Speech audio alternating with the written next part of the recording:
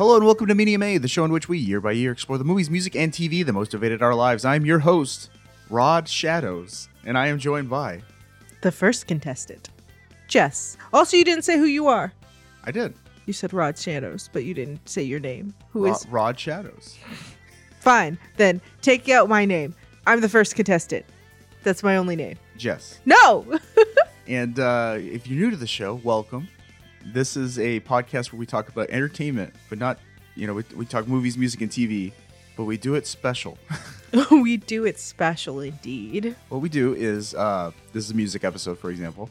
We have taken a look at a list of every music album released in the year 2005. We go year by year. Mm-hmm. It's 2005. And we've decided which album each of us had listened to the most in our lives. Not necessarily our favorite. If it was our favorite, we'd be talking about my favorite band. This is the first time they have an album released in a year, my favorite band, and we're not talking about it. And surprisingly, I'm sad about it. Instead, we've got a different thing. I'll explain why. But yeah, so if we're the albums that most invaded our life from this year. In 2005, I was making my own music. Were you? No. But I feel like this was about the time. No, it was a couple years before. Me and my sisters talked very seriously about starting a band with our cousins. None of us can play any music instruments, and only like two of us can sing. But we were ready to become the next Girls Five Eva. That might have been our name, or it could have just been the Cousins. At this time you had to be like an acronym or something. It had to be abbreviations of your names. Oh my gosh, that sounds horrible. There'd be a lot of J's. A lot of J's. The J's would be the JDs. That would make sense because there's 3 J's, there's 1 D, and there's an S. The JDs. Dang it! Triple JDs. If I wasn't so terrified about what a time machine being real would do to society and to a lot of things, I would say I would need a time machine to go back and really talk us to become the JDs. Just think about it. We could have had a song on Scrubs. I think really the JDs exist, right? Or is that the JBs? I have no idea. I think that's the JBs I'm thinking of. I've never heard of any of them. So even if they did, we would have done it first. I think the JBs are from the 70s. I was born near the 70s. Well, anyway, as a preamble, I want to share about like my own, because I mean, she's always into music. This is true. She's listening. 2005. She's listening to her own music. She's vibing. I'm vibing. We know what kind of music she likes at this point. If you've listened to the last several years of music shows, excuse me, she likes butt rock. You're a butt rock. She likes post grunge. This is true. But just like the last couple of years, we're both talking about rock albums. But my music journey is a little different. And if you've listened to the music shows up to this point, you know that Rod was bullied out of liking music in elementary school because he liked boy bands like NSYNC. You would have liked our girl group, the JDs. Probably not, because I didn't like any music. So I told myself, no music. I don't like it. I don't like any of it, which is very silly. But 2005 is, I think, when that changed. Because by 2005, the video game Grand Theft Auto San Andreas was out, and it introduced me to a lot of music that I like. That's true. Everything from like Guns N' Roses to like early 90s grunge to 70s funk, Toto, like that classic rock. Something, something, something, Africa. Well, I mean, they had Hold the Line on there. That one. Free Bird. No idea what that one is. Lynyrd Skynyrd. Who skinned Leonard? And because of that game specifically, it was my gateway drug. And I started listening to classic rock radio because in scanning the stations at one point, I heard Toto's Hold the Line. And I was like, I know that song. I like it. And, then you never left that station. Classic rock radio, in addition to like borrowing my friend's iPods. So this is middle school, 2005. So my friends had iPods at the time. So I'd borrow them at lunchtime or whatever. And I'm listening, I'm getting into AC/DC and Beastie Boys and Sublime. Mm-hmm. And I'm listening to the radio, and I'm getting into Metallica and Nirvana and Offspring. Offspring? So, and that slowly my music taste started to grow. Okay. Christmas 2006. So a year from now. Show. And almost exactly. Never mind. I'm not going to do that math. We just passed Christmas. 17 years ago. Almost 17 years ago. Just over. A week over. I got my first MP3 player. My parents were too cheap. I don't want to call them cheap, but they were frugal. They were frugal. Your parents are not cheap. They did not buy an iPod for me for Christmas. You didn't need one. They gave me a Nokia like MP3 player, like with a little nub. Oh, I thought you were going to say Zune at the very least. No, not a Zune. No. This thing was cheapo. It broke within like 2 months. Oh man. Like corrupted. Like I couldn't even like. Oh yeah, I was going to say import music to it. I was going to say broke. You're so careful with your electronics. This thing corrupts. This thing was. It was also the age of Napster. So what could you have expected? Well, I mean, I didn't even have Napster. I remember having to like give my friend Aaron my MP3 player overnight, and he would go home, download Napster album. Like I would give him like a list, like here's my playlist, bro. And he would download the music for me. So he's downloading like Motley Crue and Van Halen to my iPod, and then I come home and I'm like, cool. Because on Christmas I got 2 albums to import into my Nokia MP3 player. It was Guns N' Roses' Greatest Hits and a live AC/DC album. Okay. So that's 2006, and then around this point, I'm listening to the station here in Southern California is 96.7 KCal Rocks. And at the time, now they do like, I think their gimmick is like 90s to now, hard rock, right? And they might sprinkle in some 80s stuff. That's a lie. They always go further back than the 90s. But back in that time, it was like 70s, 80s, 90s, 2000, and today. I think it was like, 70s to today kind of thing. Yeah. So it's just like hard rock. So everything from like, even late 60s, like Jimi Hendrix to Van Halen to Metallica to Nirvana to modern rock at the time. Okay. So I was getting a lot of stuff. And they were playing this band we're going to talk about in the first segment. So let me introduce that band and then I'll continue this story. Sorry, I needed a preamble because this is a very like formative year here where Rodney is I'm into the music at this point. He's changing from boy into slightly older boy. Released June 6th, 2005, the breakout release and best-selling album of this American heavy metal band. That is City of Evil by Avenged Sevenfold.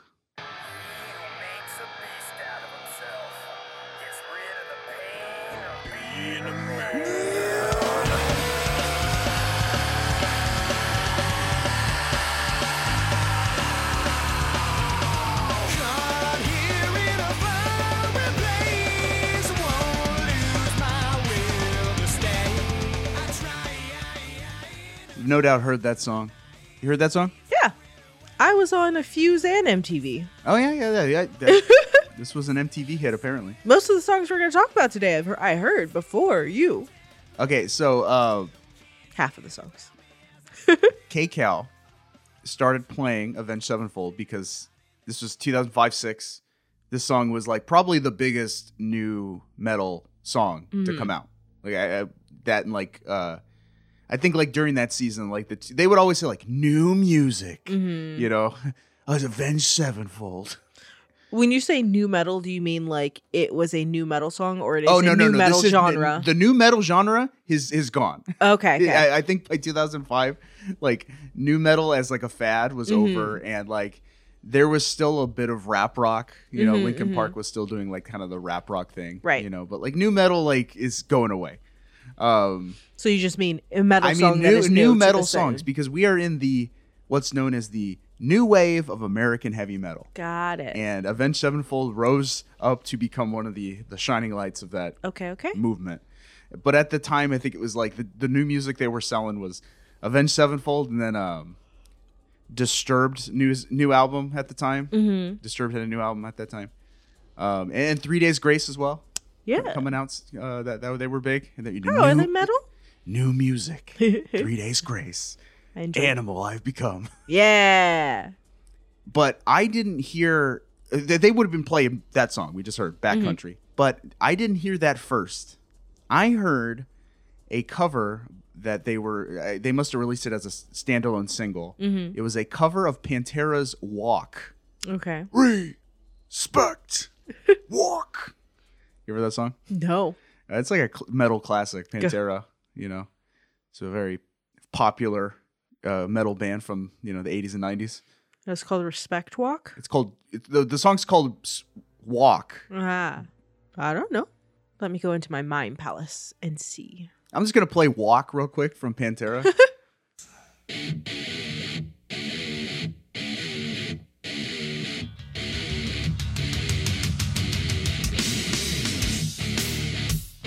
Never heard this?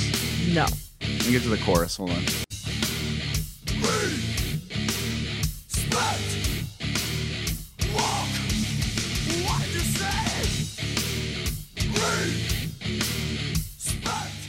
No. So that's like a metal classic. Apparently. Got it. I had never heard that song before. Same. But Avenged Sevenfold covered it. They released it as a single, and K-Cal was playing their cover on the radio. So that was my first exposure to Pantera in any form. Okay. Now at the time, because I was still new to the rock music, I was very picky. And I would, like my older sister, she loves Lamb of God and Kill Switch Engaged, and they were more extreme metal than what I was listening to like at the time. Metallica, like at that time, I considered pretty radio friendly, which is a little weird. And they didn't like growl or grunt or anything like that. Like they weren't screaming, right? Even though, so I heard Avenged Sevenfold's version of that song Walk, and I considered that screaming, even though it's more like chanting. They're just like fist pumping chants. Right. I considered that screaming, which made me pejoratively call it screamo, which it is not. But I was a stupid teenager, and I was like, no, I don't like it. Avenged Sevenfold, not my thing. Don't like it. I don't like that screaming. They do a lot of growling and screaming in their music. They did. Yeah. Now they don't. But well, look, it's hard on the larynx, and age catches us all. And we'll get to that. But I had written off Avenged Sevenfold, and that was like the only song I realized was them. But I also knew they were also playing Bat Country on the radio, right? And I didn't know that was Avenged Sevenfold. I didn't like connect it because the vocal style was so different. It is, in fact. It's because they were covering a Pantera song. So Bat Country would come on, and I was like down with it. My sister noticed, like, oh, you like that? You're like, she goes, that's Avenged Sevenfold, right? I'm like, oh, yeah. Like, no, I did not. So for my birthday, 2007, my older sister bought me this album for my birthday. City of Evil by Avenged Sevenfold. Please don't say what age you were. Don't do it. Stop it. Stop it. 15? I was a freshman in college in 2007. I need to go sit in the corner and think about what I've done with my life. I was 15. Stop it. So I it was like, one of like a half dozen albums on my MP3 player at the time. So I just had to, just listen to it because it was all I had. I'm listening to my MP3 player in health class. I'm like, you're such a bad student. I got nothing left. Well, listen, that health class was bunk. Okay, like I learned very little, and I think the teacher realized how much I was just disgusted by the fact that this was a busy work class. It was a waste of time. So somebody got paid to be there. I know, and I made her feel bad, I think, because I did.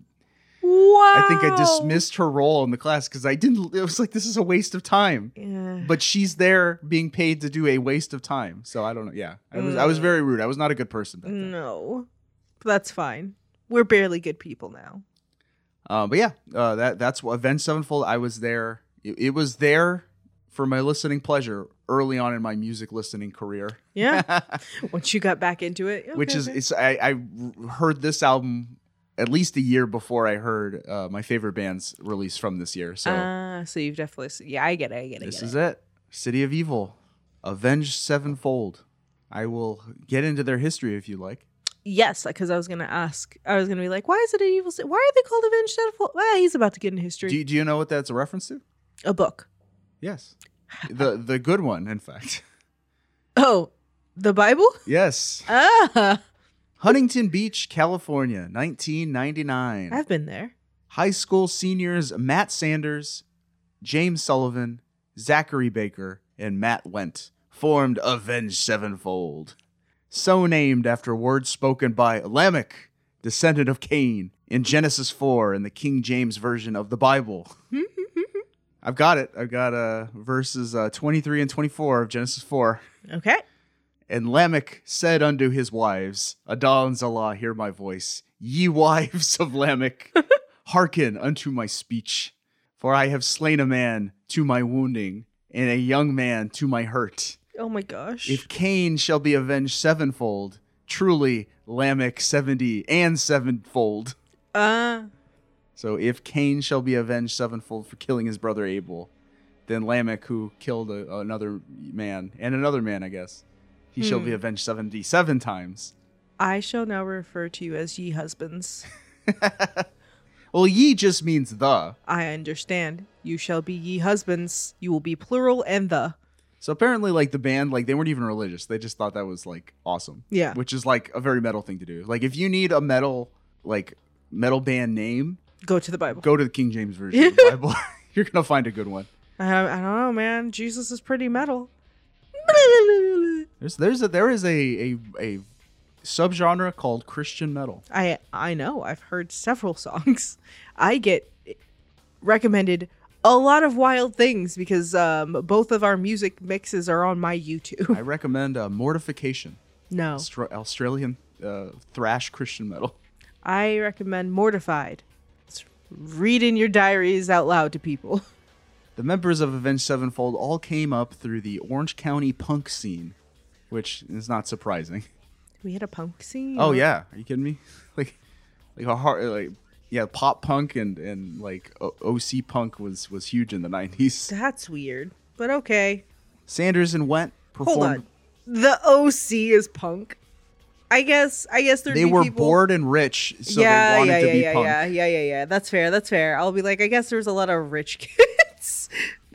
Any bands that came up from that, I'm not like trying to sass you and like demean you, but okay. All right. You may continue with your history. Sanders and Went performed vocals and bass respectively in a punk band called Successful Failure. Very teenage band name. Sullivan was the drummer in a ska punk outfit called Bomb Squad, later known as Suburban Legends, which still exists. Yeah, that sounds familiar. Suburban Legends is an actual band. Yeah. And Baker played in crust punk bands Society Down and MPA. What is crust punk?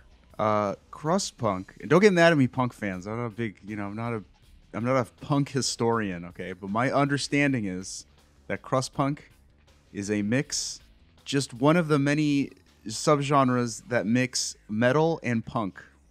So, like, I saw people say that it was black metal and punk. Why don't they call it monk then? Which, monk. I don't know. Don't ask me to tell you the difference between crust punk and crossover thrash or even metalcore, because, apparently those are all different pairings of metal and punk. I feel like there are better ship names for these things. Crusty, It sounds crusty. I guess so, yeah. And kind of like, it's like, I think I saw it was like a mix between black metal and anarcho-punk. Words, okay. Yeah, but anyway, don't come after me, punk fans. I tried my best. The band recorded a demo and participated in a few compilation records, catching the attention of Belgian indie label Good Life Recordings. Okay, all the way across the sea. Matt Went left for college in the year 2000, so ex-Suburban Legends bassist Justin Meacham stepped in as a replacement. The new lineup entered the studio to record their debut, Sounding the Seventh Trumpet, in late 2000, which is another Bible reference. Yes, that one was more obvious to me. The band decided to take stage names, partly inspired by Guns N' Roses guitarist Slash, and partly motivated to, quote, piss off the, quote, judgmental hardcore scene of the time. Slash isn't Slash's real name? No. Did I know that? Do you know Slash's real name? No. It's Saul. I think it's Saul. No. See, names that are real. Slash and Seal. Those are their real names. I wish they were performed together. I wonder if they've met. His name's Saul Hudson.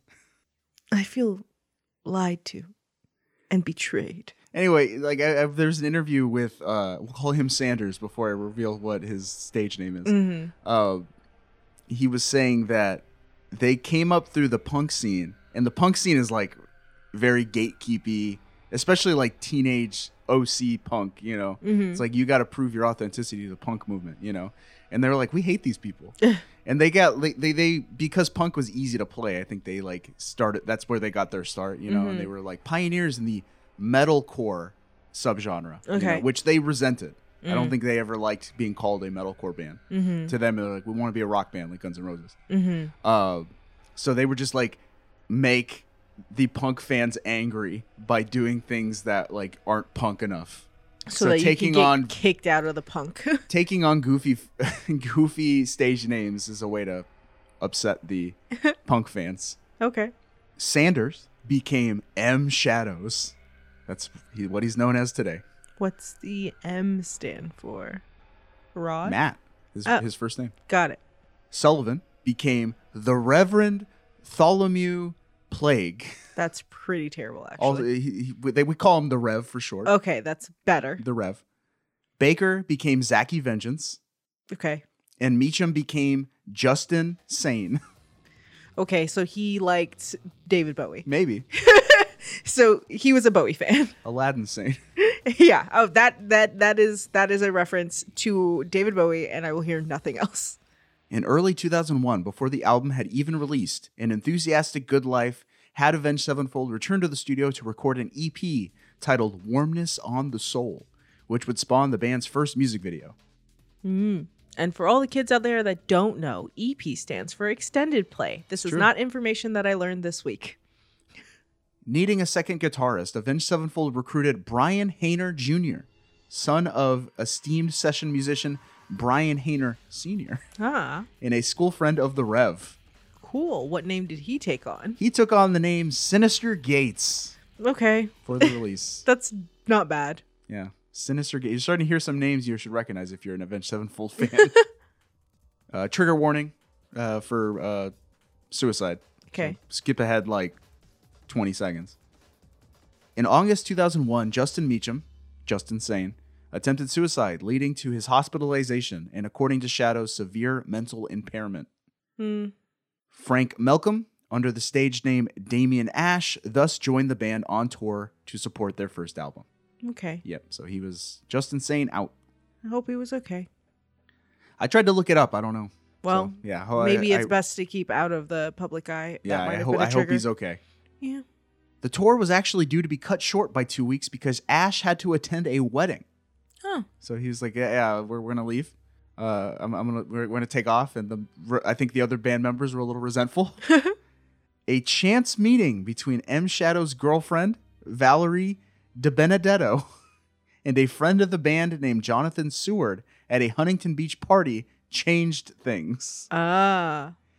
Hearing from DiBenedetto that the tour was going to be cut short, Seward volunteered to play bass on the remaining dates. Hey, that's good. Also, just so you know, I can't remember what Ash's full name was, but my brain is saying Catchem. So did he... Damien Ash. Nope, Catchem. Well, that is a lucky happenstance. And they had played with him before, so they thought that he was apparently like the younger brother of one of like the other guys' friend. Like, okay. They had a high school friend. Their younger brother was this guy. Okay. And so they like knew him growing up. Within a few weeks, Seward, under the stage name Johnny Christ, was offered a permanent spot in the band as Ash's replacement. Bye, Mr. Kitchum. It's not working out, dude. Goodbye. Like, I had to go to a wedding. Like, okay. Christ was a high school senior at the time. Oh, okay. And he went on tour? Yep. He dropped out of high school to join the band full time. I mean, chase your bliss. It worked out for him. Yeah. I wonder what his OC parents felt about it. Oh, they were Huntington. But honestly, do what you want. Well, don't do murder and other such crimes. Yeah, he's still with the band. All right. If it works out, it works out. If it doesn't work out, you also still did the thing. And thus, the classic Avenged Sevenfold lineup was complete. M. Shadows, The Rev, Zaki Vengeance, Sinister Gates, and Johnny Christ. Got it. How much younger was Johnny Christ than everyone else? Just like a couple of years? I'm guessing 2 years, because if they graduated high school in 99... Yeah, makes sense. He was a senior in 2001, so... Makes sense. Yeah. The band continued to tour, recorded their second album, Waking the Fallen, in 2003, and were subsequently signed to Warner Brothers Records. What happened to their Belgium record? If you're with an indie label and Warner Brothers comes knocking, you leave the indie label. I guess. At the time, Avenged Sevenfold was considered part of the metalcore subgenre, which is the crossover of hardcore punk, metal, with songs featuring more screaming and growling than clean vocals. Okay. I can provide you an example if you'd like. This is from their first album. I do not like.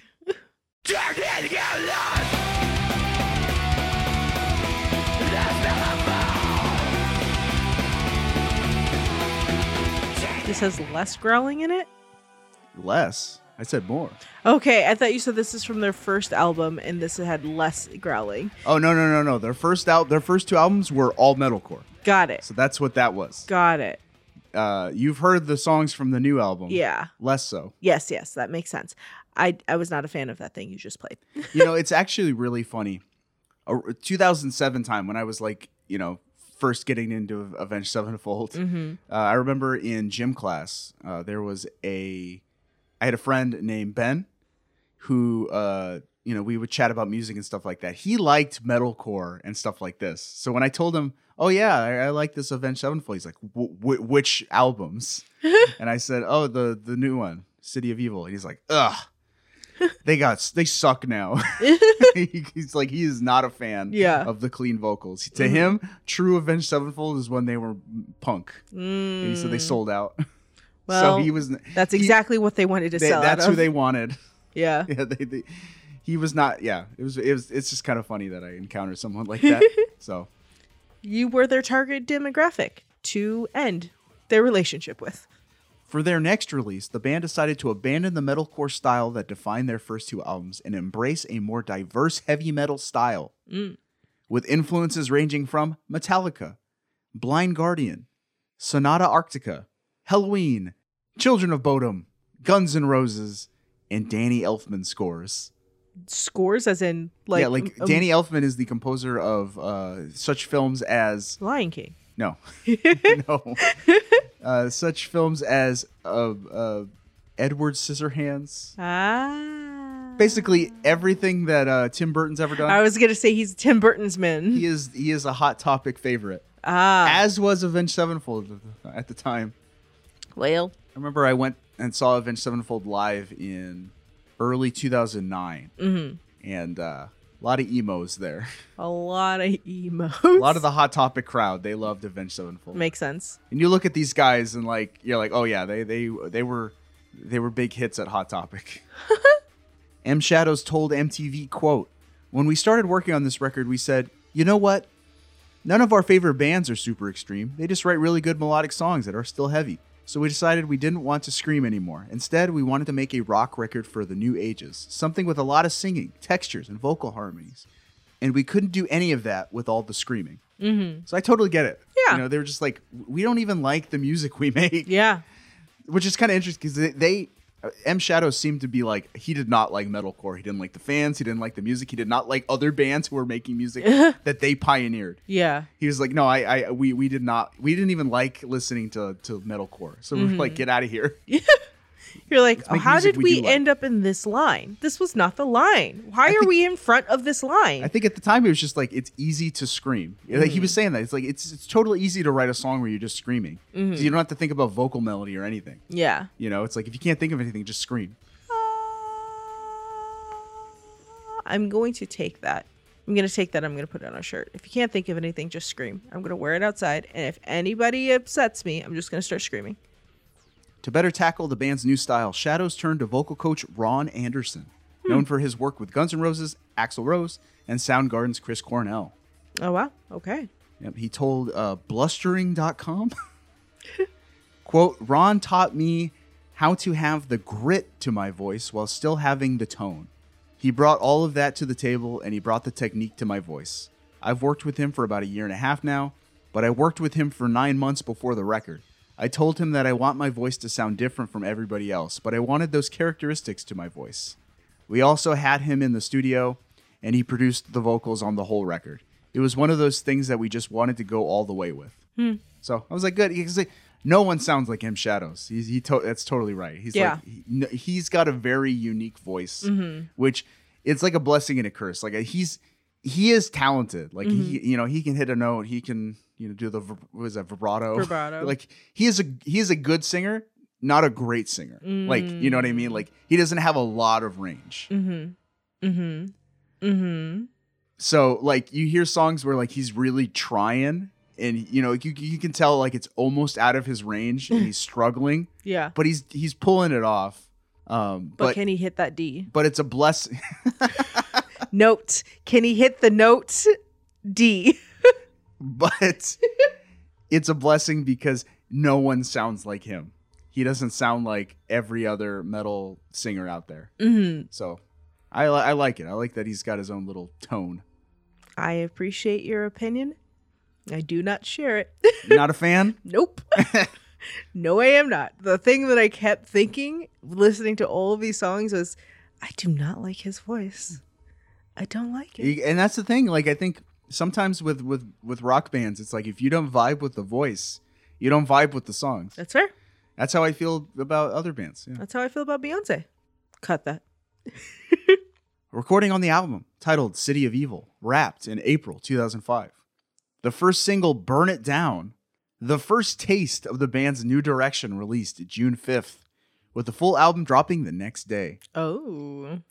The single was met with derision from fans in the metalcore scene. Yeah. They did an interview, and it sounds like the band members were going on to like music forums, and we're like, oh, they hate it. They hate it. Like, are you familiar with the band Thrice? I believe I've heard you say them before. I'm not a fan of Thrice, but I think they're in the metalcore scene too. They came up at the same time, and it's like they were on the Thrice message boards on the internet, and the Thrice fans were like, "Oh, they suck. This song sucks. They're selling out. They're switching up. You don't have to sell out when you switch up." And the album sales lagged along until the release of the follow-up single, Bat Country, in August. And that's when things really took off. Yeah. But we'll talk Bat Country a little bit later. That's the history of the album. We can start getting into the songs. I almost was going to have us listen to Burn It Down because that was like everyone's first glimpse of what the new Avenged Sevenfold was going to be. But I found a better song to talk about. Okay. Yeah. So we're actually going to open with another single from the album. This one... I think this one was like not as big as Bat Country, but I remember this one being pretty big. This was in Guitar Hero 2. Honestly, I feel like they were pretty equal. They got pretty equal like play on the music channels. Well, what like song the videos. What song is that? What song are we opening with? The Beast and the Harlot. Beast and the Harlot.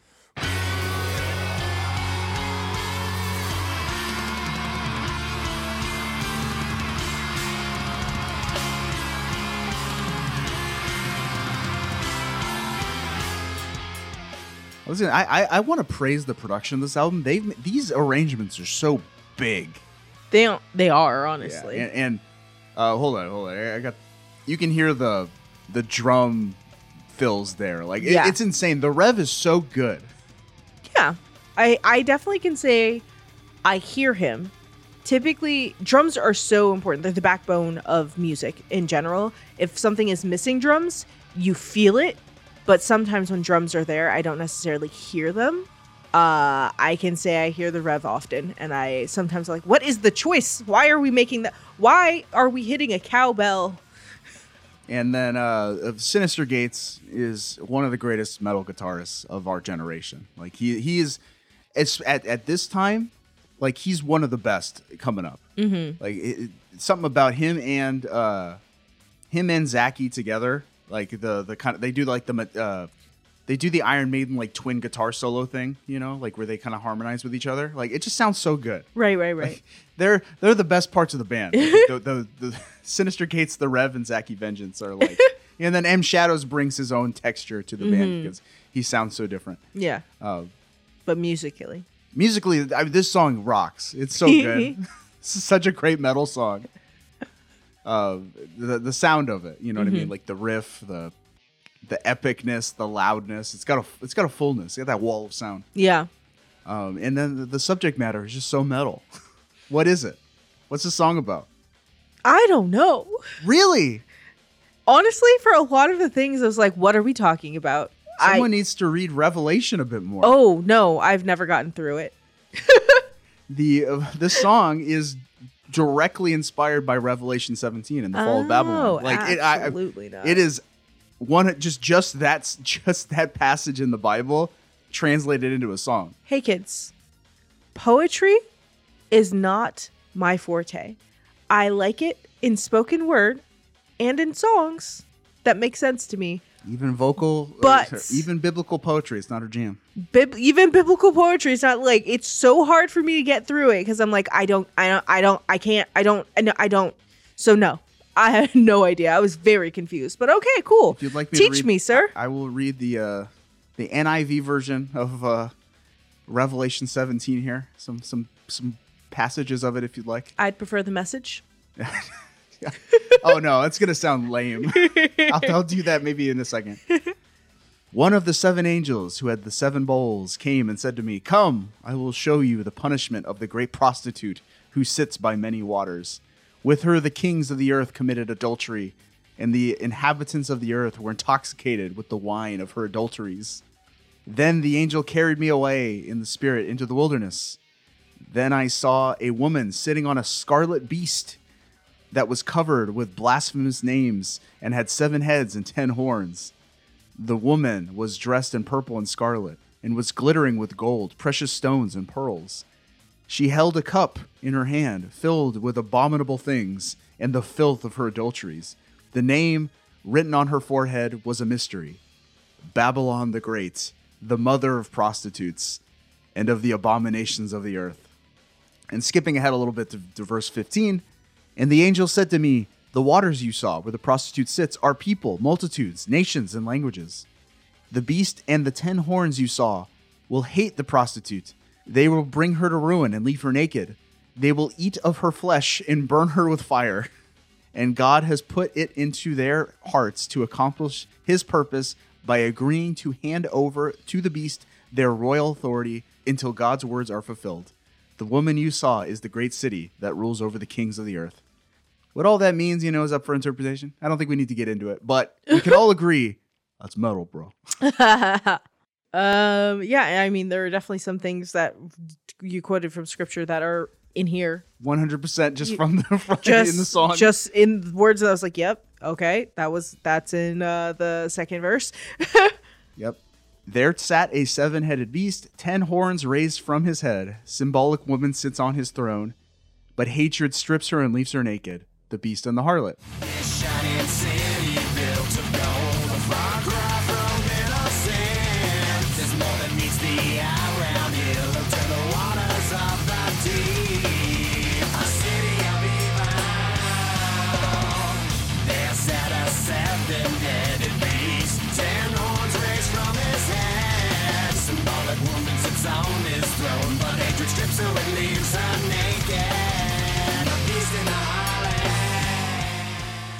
Yes, that was a reading from the lyrics. Yep. Just in case you were confused if he was still reading from the Bible. No, that was the lyrics. They are very similar. And then the chorus of sorts says, "She's a dwelling place for demons. She's a cage for every unclean spirit, every filthy bird, and makes us drink the poison wine to fornicating with our kings. Fallen now is Babylon the Great."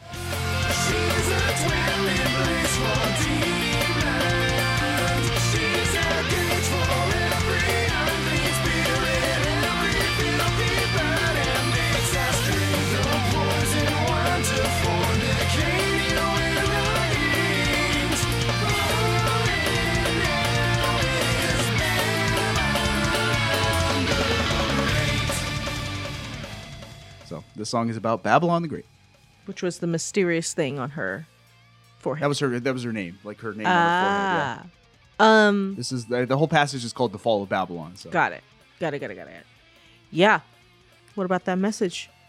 You want the message version? So the message version of the Bible is a translation that's like for the normies. Like it's for the like me who doesn't do poetry. It's like the people who need I need the most literal, elementary translation of what you're saying. Look, I don't always use the message, but I do occasionally when I'm like, wait, but what are you saying? I actually just think the message is really funny. It is very funny. The message version is so funny. They give you so many synonyms for words because you're like, I don't know if you know this word, so I'm going to give you 3 synonyms. I'll just read verses 1 through 5 in the message. One of the 7 angels who carried the 7 bowls came and invited me. Come, I'll show you the judgment of the great whore. Wow. Who sits enthroned over many waters. The whore. Wow. It's capitalized. With whom the kings of the earth have gone whoring. Goodness. Show you the judgment on earth dwellers drunk on her whorish lust. Okay. There's a metal band name right there. Whorish lust. Oh my goodness. The message is going too hard. Calm down. Calm down, my guy. Tuck your shirt tails in. In the spirit, he carried me out in the desert. I saw a woman mounted on a scarlet beast, stuffed with blasphemies. The beast had 7 heads and 10 horns. The woman was dressed in purple and scarlet, festooned with gold and gems and pearls. Festooned? She held a gold chalice in her hand, brimming with defiling obscenities, her foul fornications. Ugh. A riddle name, was branded on her forehead. Great Babylon, mother of horrors and abominations of the earth. Okay. Well, just as metal, but way more rude. It's metal, dude. Way more rude. Oh, man. Nothing's more metal than the Bible. It's so funny. I mean, you know what they say, iron sharpens iron. Anything you wanted to pick out about this song? Or does this enlighten your understanding of this song? No, but it does give me because a question I had I wrote around the last song, what after reading and listening through them was like, they got a lot to say about specifically the monotheistic religion of Christianity, whatever subset you're talking about, but also very much state that, yeah, but I don't actually believe in that in their lyrics. They're talking a lot about it, but also are in the lyrics stating that, yeah, but we don't give any credence to this. And then also with your history of it saying yeah, they didn't seem to be very religious, and that gives me more of a okay, they're appropriating the Bible. Yeah, that's the thing. I was like, but that's a metal thing to do. The metal bands do that. Yeah. That's fine. Or if that is the truth, I think that it makes him how do I feel about that? I don't know, man. I don't think I like it. Not because I'm oh, you guys aren't saying the good things about God. No, but it's one of those things where this is just the feeling I have. I'm not going to say oh, they're evil for doing this, but it feels very much when people from countries that are not the US and do not have any Black people start making hip hop or music like that, and then they start saying yeah, this is Black culture, and they're doing a bunch of gang stuff and saying that's what that is, because I'm into hip hop, that is gang saying they're the same thing without having a true understanding of everything, right? And so this is oh, this is the appropriation of taking yeah, there are some really heavy metal parts about the Bible. All of it is pretty heavy metal. But it's just but we're only going to talk about the slanderous stuff, where I'm that's fine, but there should be a balance. And that's the feeling, or the feeling of, well, again, taking the other thing where it's not well, we're just saying this is all it is. It's just kind of, does that make sense? It does. Okay. So that's just, you asked, does it give a different light? So that's the light that it gives to me. So it makes me like step back a little and kind of want to read over it again and be like, okay, like, I don't know. Well, let me defend them a little bit. Yeah, defend I think them. they're Johnny Christ in an interview to V13 said as much, but apparently they wanted to use the city of Babylon as a metaphor for modern society of the time, the decadence of modern society. So let me read his quote here. Quote, "It's just like in the context of the Beast of the Harlot, it was like ancient Babylon, you know, like the city of decadence that was burnt down, you know." He says, you know, a lot. "And for us in the present, it's like everywhere we go, you know, like Vegas or Amsterdam or anything, you know. It's just all those decadent cities with the seedy underworld going on in it. It's just something that we find interesting and we have fun in those places. And, you know, it's like going to Vegas. We always have a blast and we're like 4 hours away, 3 hours if you speed. So, yeah." So, Avenged Sevenfold, in a way, were carrying on the tradition of the raunchy party rock. Raunchy, dirty, decadent, hedonistic party rock of Aerosmith in the 70s, Van Halen, Guns N' Roses. And I would say in the mid 2000s, like the two bands who were really into that, like, you know, kind of drug, sex, and rock and roll party rock. Avenged Sevenfold, even though they were doing more like, you know, fantastical epic stuff too. And Buck Cherry. And it's just, and you know, ironically, I saw them both together in 2009. Buck Cherry is all about, you know, doing cocaine and having a lot of sex. Okay. And rocking and rolling. Yeah. I mean, that defense is defensible. I am not trying to, I think that my thought process isn't to say they shouldn't be doing this at all. But even with Justin Christ. Just Insane was a different thing. Even with that said, I can see the parallels of just kind of what society is, but it's not the only song that rips that way, you know?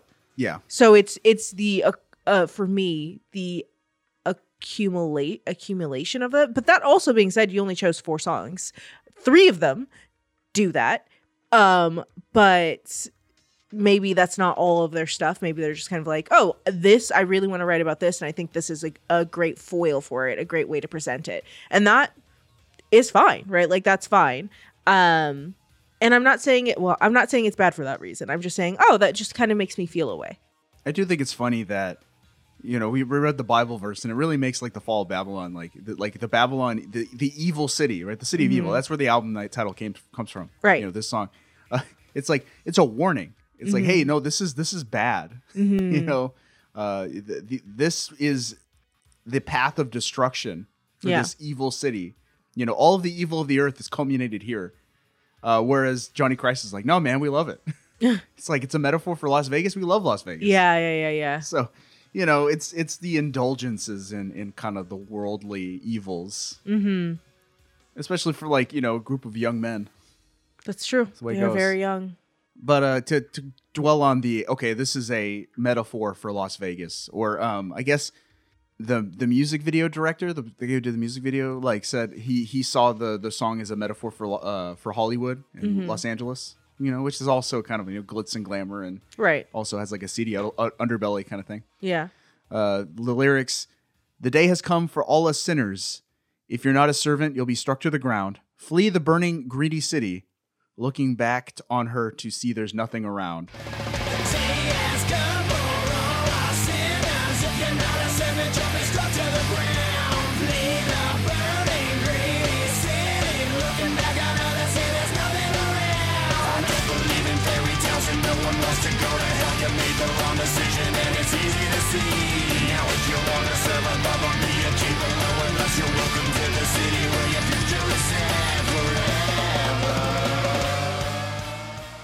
And it's like greedy city, you know. "I don't believe in fairy tales and no one wants to go to hell. You've made the wrong decision and it's easy to see. Now, if you want to serve above or be the king below with us, you're welcome to the city where the future is set forever." I don't know. There's a bleakness in the lyric where it's like, I think they recognize it's like, yeah, we're very self-destructive, but we don't care. Yeah. So it's sort of like Welcome to the Jungle, right? You know, like in that song, Welcome to the Jungle is describing this like scary, evil place.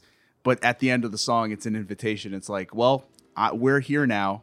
You can join us if you want. Right. Yeah.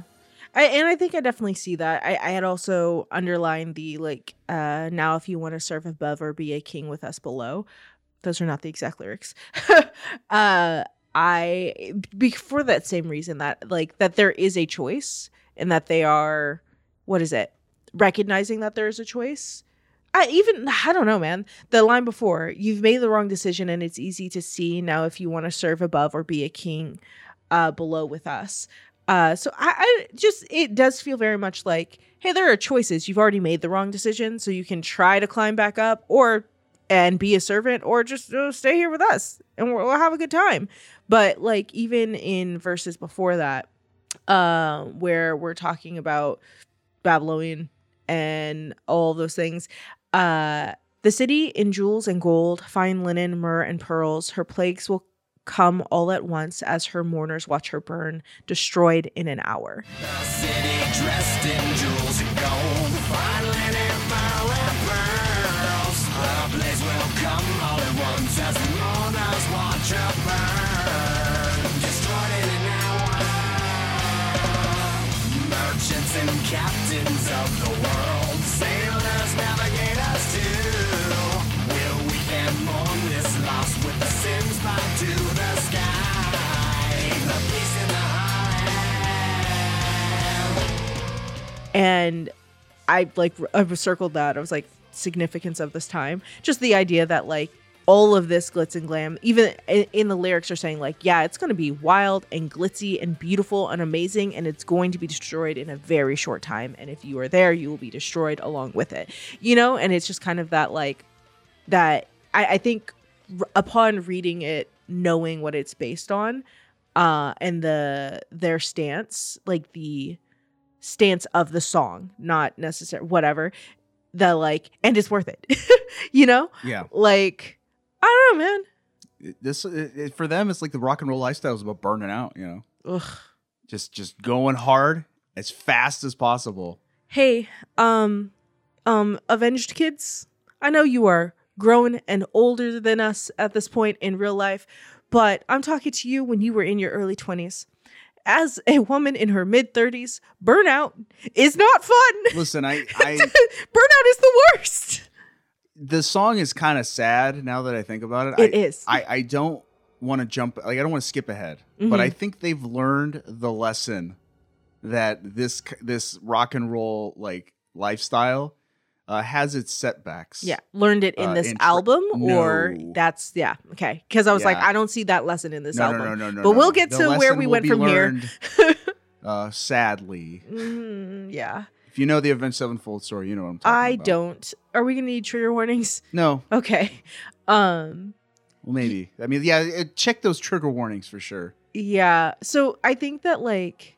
It is those things, right? Because even the few things that I did highlight on my copy of this when I listened to it without any information. Symbolic woman sits on his throne, but hatred strips her. And outside, just reading this, I was like, whose hatred? Like, what is the hatred that is stripping her? And I know that we're going to the Bible. But if we're going to say that this is a mirror of society, if that is, they were like, we're using biblical words and imagery to reflect the society in which we live in, then there sat a 7-headed beast, 10 horns raised from his head, a symbolic woman on his throne, and hatred tears her down or strips her bare. And the idea that like, is it the hatred of this 7-horned king who sits this woman on his throne to laugh at her, ridicule her, and have the world do the same, and having that hatred strip her down, leaving her naked so that she is left with nothing but to be filled up as a dwelling place for demons, right? Like this kind of idea that like we put people, right? It does say woman here. That's a biblical thing, though. But we put people up on this throne so that others can look at them and catalog them. Even your friend was like, oh, they suck now, to put them in this place in society where nothing is hidden, so that there's some people that are holding up that throne being like, oh, this is great, but there are even more that with hatred tear into them, right? Like we know, especially with anyone in any kind of industry, what that looks like and what you are left filled with if you're literally on the boards that these guys are on, or if you look at comments, or you will see an overwhelming amount of hatred before you see anything else. And what does that fill you up with when your joy is stripped, I think maybe it's like a reflection of like self-hatred, because like when I think of like the image of the woman, here, like there's it's the image of defilement. And it's just kind of like this, it's like this loss of innocence kind of thing, like self-destruction. And now I'm just thinking of poor little Johnny Christ, this high school senior, such a baby, who he dropped out of high school and is now like, and he was talking about, he's like, I wasn't old enough to drink, but the guys would just get me into the clubs, tell me, oh yeah, he's with us, don't worry about it, and they never check my ID. So he's living it up. He grew up too fast. Yeah. And I think that's like one of the Hollywood tragedies, like young people looking for glitz and glamour and success, and they live their dreams. They grow up too fast, and it ends up like on the path to destruction. All I'm picturing is Drew Barrymore, and it makes me incredibly sad. Michael Jackson. That's fair. All of those things. I think especially for Johnny Chrysler, right? Like to be that age, I don't clearly remember things as well as you do, right? Like my memory is not as sharp as yours, but I can remember being 18 and 19 and believing I was an adult. And so some of the rules and laws that are put in place that are just like, that's stupid, I'm an adult. Like, let me. And I didn't go around like doing a bunch of drinking, mostly because I have a control issue and I don't want anything to ever allow me to be put in a position where I cannot control myself. So I stayed away from things like that. But like there are things that are like at that age given a key to whatever. like it is quite a special feat for someone to come out on the end of that having not damaged themselves and everyone around them. Yep. That's a great segue to the next song. Is it a great segue? Because it feels horrible. The next song we'll talk about in a second. But I do want to just close out this discussion about Beast and the Harlot with a guitar solo because... I had something to say about the music too. Go ahead. It was the music after the first... I didn't put a timestamp. After the first chorus... It starts off with like a slide whistle sound, and I liked it. Well, let's see if it shows up here. I'm not sure.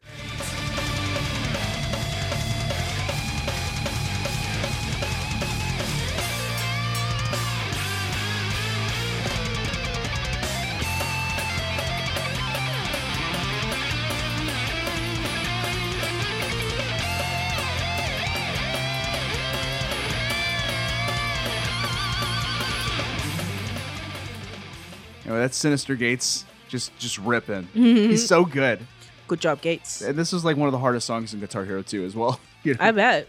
So I got to shout them out there because like we're gonna hark on the lyrics a lot, but you cannot dismiss the instrumentality in Avenged Sevenfold. Yeah. They are at the peak of their powers here.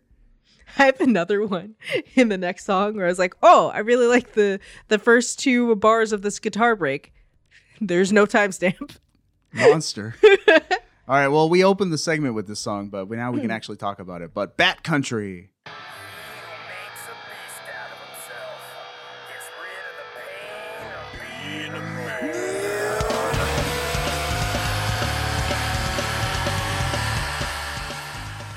He who makes a beast out of himself. Finish that off for me. Gets rid of the pain of being a man. Yep. That was good. They didn't write that. I didn't think so, but I was like, oh, that must be quoting something, but I like it. Yeah. Do you know what you want me to tell you what they were quoting? Is it Tom Sawyer? No. What is it? Well, so it's a direct quote from Samuel Johnson. Samuel L. Jackson? And that quote opens both the book and film adaptation of Fear and Loathing in Las Vegas. Oh. So they were really harking on the party town, you know, the city of sin type thing. City of evil, city of sin. It makes sense, right? Yeah, I guess. Las Vegas. So yeah. This song was inspired, like heavily inspired by the 1971 novel Fear and Loathing in Las Vegas by Hunter S. Thompson, as well as the 1998 film adaptation. Okay. Have you read or seen those? Never even heard of it. You never heard of Fear and Loathing in Las Vegas? Nope. Okay, well, I've seen the movie. It's weird. Why did you look at me like I am an uncultured swine? I was like, not even to hear about it. Come on. It's got Johnny Depp in it. Oh, well, I dislike Johnny Depp as an actor. No, the movie is intensely strange. I don't even like it. And you won't like it. I feel like I want to watch it again just to like understand it a little better, but it is bonkers. It's a movie about Hunter. So Hunter S. Thompson is a gonzo journalist. So he has a big blue nose. He would like in order to like get a story or to write a book, he would like live it. And so he wrote this book about going to Las Vegas with his lawyer and just doing a bunch of drugs. It was like a 4-day bender. And he did it and wrote a novel about it. So it's like semi-autobiographical about his crazy bender in Las Vegas. I've got a clip from the film just to demonstrate what this movie is kind of about. This is at the very beginning of the movie. Okay. Suddenly, there was a terrible roar all around us, and the sky was full of what looked like huge bats, all swooping and screeching and diving around the car. And a voice was screaming, "Holy Jesus, what are these goddamn animals?" We had 2 bags of grass, 75 pellets of mescaline, 5 sheets of high-powered blotter acid, a salt shaker half full of cocaine, a whole galaxy of multicolored uppers, downers, screamers, laughers, also a quarter tequila, quarter rum, case of beer, pint of raw ether, 2 dozen amyls. Not that we needed all that for the trip, but once you get locked into a serious drug collection, the tendency is to push it as far as you can. So that's what happens. They do ether, and it becomes a fever dream. So it was The Hangover before The Hangover? In a way, it's sort of like The Hangover, which I'm assuming The Hangover ripped it off? A little bit. Yeah, but, or was inspired by. But it's very dreamlike, where the characters do ether, and they just like... They just see things. You know, it's like a psychedelic fever dream where they're walking through the casino and everyone's a dinosaur. It's insane.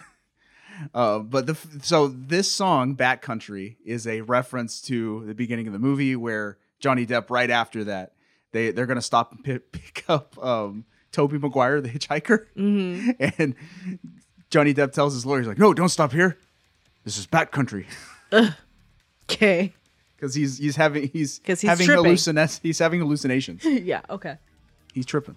He is, in fact, tripping. Yep. So the movie starts with the quote, "He who makes a beast out of himself gets rid of the pain of being a man," which, you know, is very apropos for the themes of the film, which is about like, why do people, you know, it's like a meditation on why are people self-destructive? Why do people need escapism in the form of drugs? Yeah. You know, why? And it's like weird drug dependency and stuff like that. Like, it's a horror story about drug use. Yeah. So this song, in a way, I think is also pretty interesting. I wish I could look up and see how many of these are direct quotes from the book. I just didn't have time. Yeah. But I think this song also meditates on the positives and negatives of this self-destructive lifestyle. Yeah. This has nothing to do with what you just said, but the first part of the first verse, I put Burning Man. Caught in a fiery blaze, won't lose my will to stay. I tried to drive all through the night. The heat stroke-ridden weather, the barren empty sights. No oasis here to see, the sand singing deathless words to me. Caught here in a fiery blaze, won't lose my will to stay. I tried to drive all through the night. The heat's of winter weather, the barren empty sight. No oasis here to see. The sand is singing deathless words to me. You help me. Burning Man? Or The Road to Las Vegas. That's fair, but could it just be a Burning Man concert? Well, in a way, yeah, because that's just as hedonistic and party town. And there's no Oasis. Yeah, that makes sense to me. Or yeah, with saying obviously that this is based off of movie that is going to Vegas. But I for me, especially when we get to like the tripping later, I was like, oh, it's Burning Man. You give us an example. No. Because I got as I adjust to my new sights, the rarely tired lights will take me to new heights. My hand is on the trigger. I'm ready to ignite, meaning I'm ready to party it up. Mm-hmm. Tomorrow might not make it, but everything's all right. Mental friction, follow me. Show me what it's like to be set free.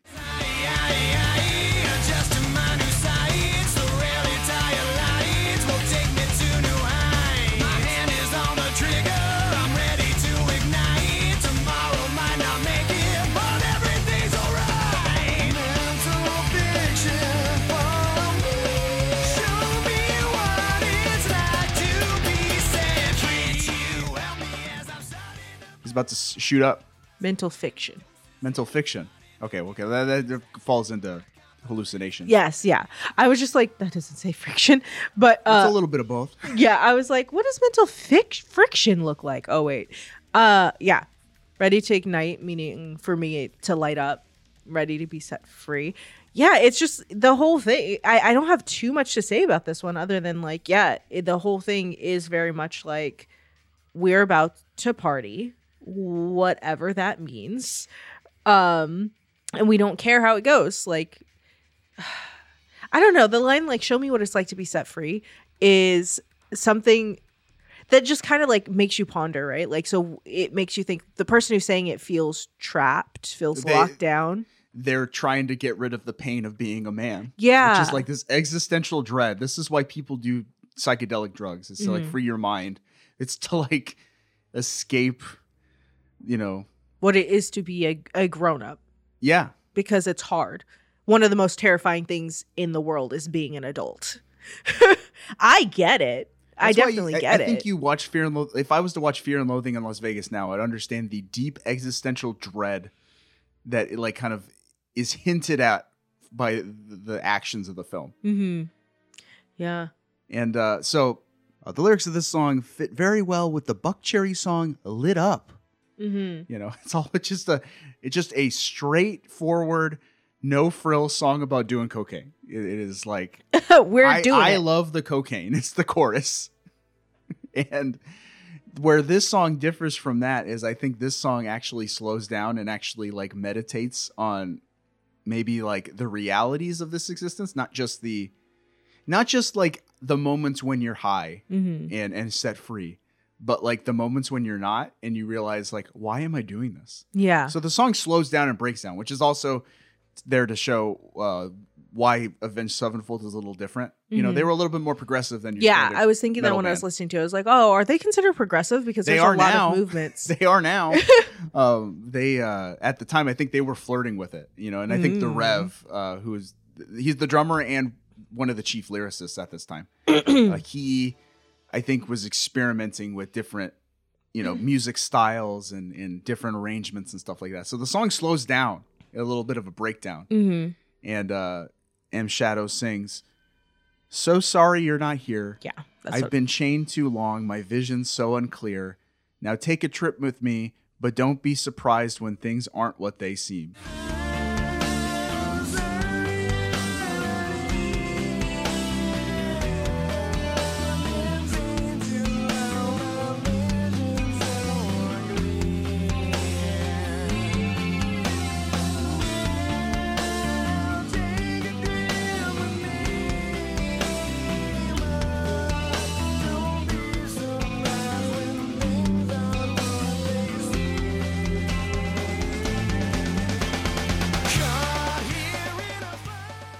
So in a way, it's sort of like, I think that's also a reference to like psychedelic hallucinations. But at the same time, it's like, it's kind of like a melancholy here, you know? Yeah. I've been chained so long and my vision's so unclear. So mine says I've been sane too long, not chained. Oh, interesting. So and that was a thing that I was going to talk about because I had circled that. Interesting. I had already circled that, but then going back to talking through that it is about a trip, a very long trip. The idea that like this is obviously not the first time I'm doing this, but I tried to go clean. Like, so sorry you're not here. I've been staying too long. Like, you've almost had to get away from somebody who was helping to keep you sober, or else somebody who you were like, nah, we usually trip together, but I can't wait for you. Like, I've been staying too long. My vision is... It's both. It changes. Yeah. Oh, okay. So it starts with chained, and then I've been sane so long. Okay. I was like, is it sane one place and chain another? But mine has it the same way. Both places. Google has it two different places. So to me, it's sort of like sane. Sorry, the chained makes it feel like, oh, I need to escape this mundane reality, man. Right. Let's shoot up. This is great. And then, oh man. Like, it's been too long since my last hit. Yeah. Right. And so that was the thing that I was thinking, because right after, like, it says, now take this trip with me. Right. Like, and that's what it felt like. Right. It feels very much like, hey, you're not here to stop me, or you're not here to do it with me, but whenever you get here, like, let's do this together, because I'm already going. And then the last verse, I think, is, so sometimes I know why we'd rather live than die. We look up towards the sky for answers to our lives. We may get some solutions, but most just pass us by. Don't want your absolution, because I can't make it right. Sometimes I don't know why we'd rather live than die. We look up towards the sky for answers to our lives. We may get some solutions, but most just pass us by. Don't want your absolution, 'cause I can't make it right. I'll make a piece out of myself. I don't know. Like, there's just this existential questioning. Like, we look up towards the sky for answers to our lives, and we don't find it. We're lost. What else to life is there than to just enjoy the little highs? Yeah, this was actually one of the lines that I wrote down. I was like, I put, they really don't like this God thing. No.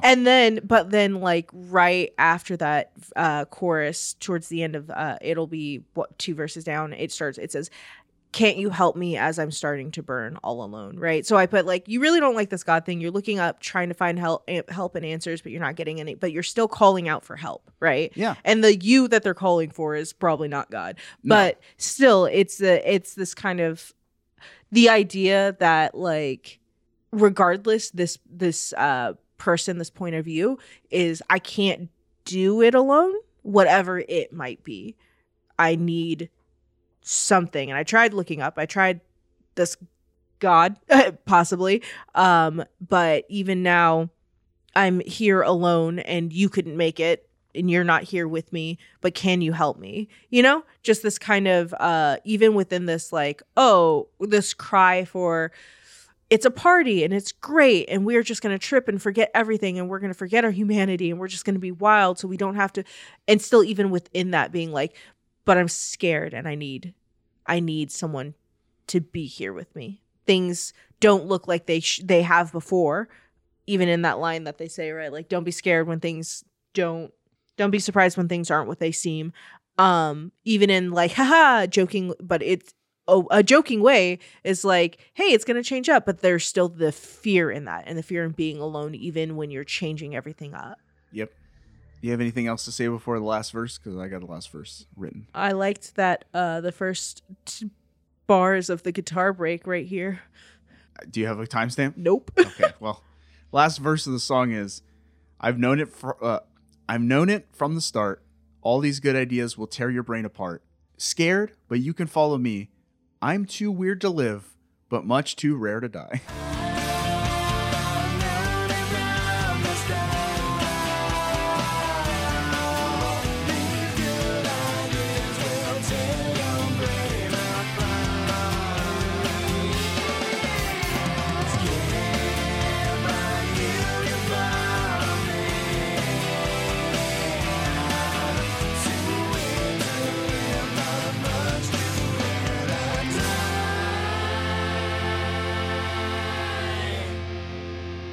I like that last verse. I like that last line, but just because it's kind of, I don't know, it's well written. But yeah, it's well written. I don't have too much to say about it. No. The rest of the verse, though, it's like, I'm scared. All these good ideas are tearing me apart. Yeah. You know, they're damaged now. That last line made me think of Firefly. We're way too pretty to die. That like the immortality you feel when you're that young. Yeah, that's kind of like, in a way, that's what this song is, yeah. Mm-hmm. But then, like, slowly, like, some of these guys are realizing, like, oh, man, this isn't going to last forever. I'm a little scared. Yeah. Why am I doing this? Why am I doing this? 1 second while I look at the song to see where I wanted this. So Jess wants to hear the guitar solo. I knew where it was. I just didn't know the time.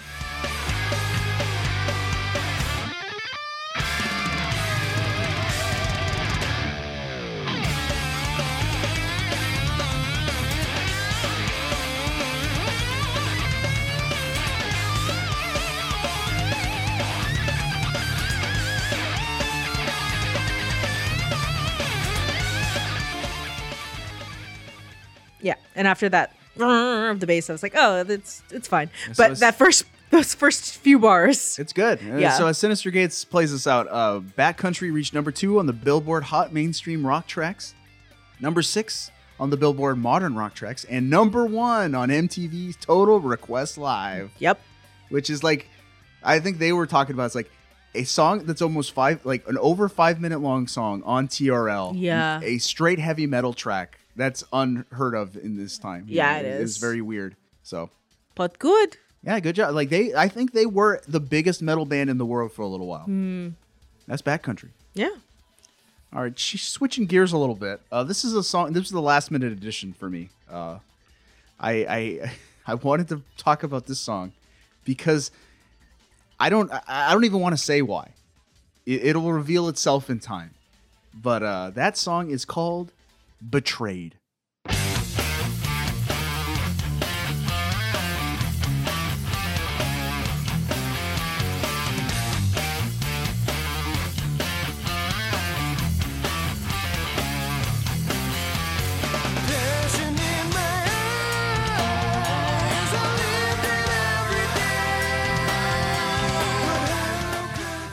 What are your thoughts on Betrayed? I thought it was okay. It's an okay song. This is not my favorite song on the album. I really don't. I wasn't even going to pick it, but circumstances changed. I never knew what this song was about. Mm-hmm. I always thought, because the chorus says, like, in my dreams, it's me and you. Mm-hmm. I thought it was some kind of twisted love song. Mm-hmm. Before I reveal what the song's about, do you have any thoughts on, or like, what did you think the song was about? I thought I did not have enough consciousness to deal with this song. I was pretty sleepy. The things that I felt, because I was like, there's something happening here and I can't figure out what it is, because the whole song is in the first person I point of view, except for one verse which shifts point of view. And I was like, what is this? Feels important. But I couldn't. I was like, I have to turn off the music to sit here and like figure out what this is. And I was like, I can't turn off the music. Rodney gets mad when I don't listen to the music. I was like, this is going too fast. Something is happening. And I don't, what is happening? What is happening? Now, I admit this song's really sloppy in what it's actually about. Okay. I'm also a little like unclear on how things connect. Okay. But once I realized why it was, because it was written by M. Shadows, the singer, mm-hmm. and now I know why he wrote it. I can kind of piece some of the things together, not completely. Mm-hmm. This song was inspired by the death of Damage Plan and former Pantera guitarist Dimebag Darrell Abbott. Dimebag Darrell, one of the most beloved metal guitarists of all time. Okay. Dimebag, along with 3 others, was shot and killed at the Alrosa Villa nightclub in Columbus, Ohio on December 8th, 2004. So it was like this big tragedy in the metal world. So it happened just before they recorded this album. This is a tribute to Dimebag Darrell. Okay. The song is reportedly, according to MTV, written from the points of view of an innocent bystander who witnessed the attack, Shadows himself, Dimebag himself, I believe, and Dimebag's assassin. Okay. So the different verses might be different speakers speaking on the tragedy. Okay. I cannot, for the life of me, put some of those things together, but that is what MTV said. And I've got a quote from Shadows. Quote, "The music changes to complement the feelings of each of the voices in the song. It was my way of dealing with the whole thing after it happened. I never got to meet Dimebag, but he and Slash are my two greatest guitar heroes." And I think this is the second verse, but it made me like, I saw how this connected to the tragedy. But a smoking gun in hand, now don't you realize what you've done? Put a bullet in his back. Your hero since you were so young. How could you kill the man who brought salvation through your pain? He must mean everything to end it all this shameful way. A smoking gun in hand. Now don't you realize what you've done? Put a bullet in his back. Your hero since you were so young. How could you kill the man who brought salvation through your pain? It must mean everything to end it all this shameful way. Passion in my eyes. So whoever this speaker is talking to the murderer. Yes. Because the guy who did it was a fan of Pantera. And people have been trying to like determine his motive forever. But some people think he killed Dimebag because Pantera broke up and Dimebag and his brothers started Damage Plan because they didn't get along with the singer of Pantera. And people think maybe this perpetrator felt resentful for how that all went down, and he blamed Dimebag. Sorry, it's making me think about the Lindsay Ellis video about Yoko Ono and Yeah, it Yeah, made me it's- think of so Lindsay Ellis, who's a video essayist. we love her. and an author. She released a video recently about the death of John Lennon and how a crazed fan just shot him on the street. And then the lie that came out of that is all anyone knows, including me. So in a way, like the death of Dimebag Darrell was, pretty like it was just as shocking as the death of John Lennon, but Yeah. in the metal community. Yeah, that makes sense. And I think that's why they recorded that Pantera cover of Walk, because it was their tribute to Pantera Yeah. and Dimebag. That makes sense.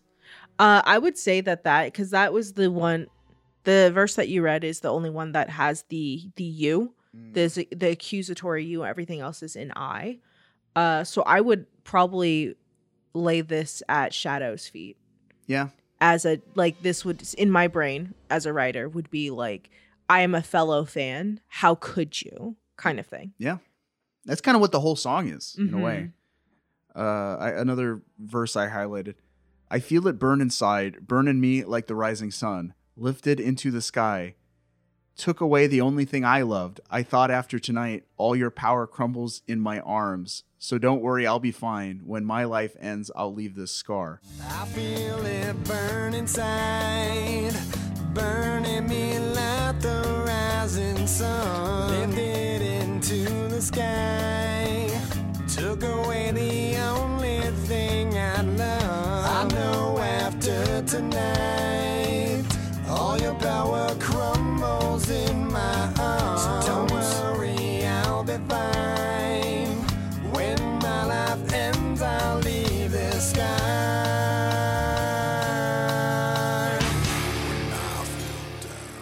I think that's the murderer. That could be. Yeah. Yeah. Like, I think the first verse is Dimebag. what verse is that? Passion in my eyes as I lived it every day. How could you throw it all away? In my dreams, it's me and you.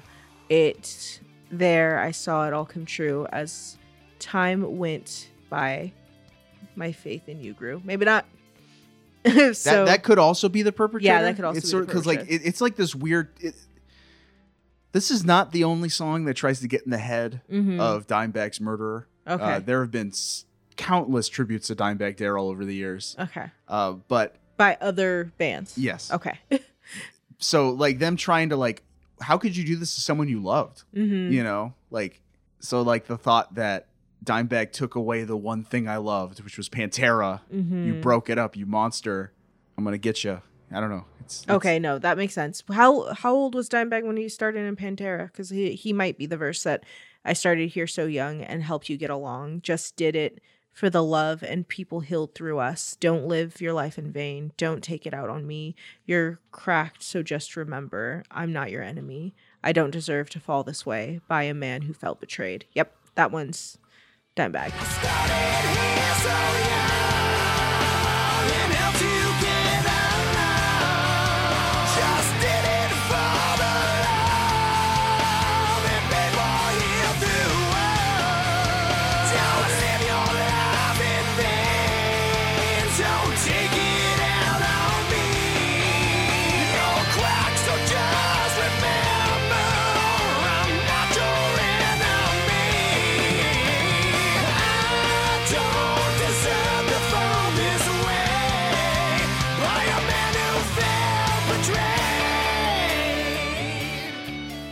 Dimebag was 15 when he formed Pantera. Yep. That versus Dimebag. Now I'm doing... Here's the thing. I'm not a sleuth. I don't like mysteries, but if you put it in text, I will find it. Yeah, he was only 38 when he died. How horrible. Yeah. How horrible. Trigger warning. Sorry, kids. Yeah, this is a bummer episode. Well... That's what happens when you get into metal. Well, this is not wrong. I can see like this. It makes it make more sense. I'm still, I think, listening to it. I'm not a fan. I'm not a fan of it musically. I'm not a fan of it. In general, I think as a tribute, it's something. It's interesting. I got a verse here. I felt so down. Now you're around to rescue me. Every note and every word I'm listening. Yeah. Sometimes problems seem too deep to take. Sometimes I cry when thinking my future looks so bleak.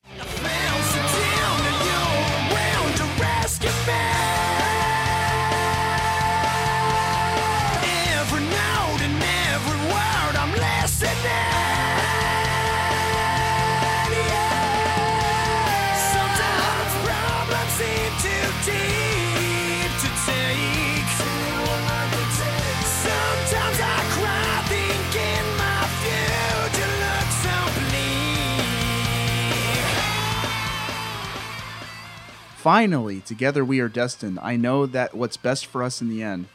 Someone hear me, someone stop me. Someone listen, why aren't you listening? I think that's also the perpetrator. Yeah, I don't think there's only one verse to people. Right. I think the one that's hard to see, for me to pin down is like the witness. Yeah, I don't even like maybe the like how could you do that? The you verse. You know, you put a bullet in his back. Like someone saw it happen. So you okay? Maybe, I don't know. Yeah, that makes sense. It would either be, but I did think that was Shadows, but something else could be Shadows. Well, either way, like that the verse about like what? Hey, someone hear me, someone listen. Yeah, you know, I feel like I think the song trying to psychoanalyze the killer, right? It's like trying to justify in some little way why someone could do this. You know, it's like this guy was lost and he had no one, and you know he felt alienated. But the music spoke to him, and now that's gone, you know? Yeah. Like there's weird desperation. And yeah. Because I think that in some ways, it's like when your heroes pass away in such a, tragedy, like you got to like find some kind of justification. Mm-hmm. And this guy's twisted brain. Yeah. Is that it? I think that's it. I think that's it. That's sad. Rest in peace, Dimebag. Yeah. Oh, man. Okay. Last song we're going to get into. I wanted this one specifically because I like the vibe. Okay. And that song is Strength of the World.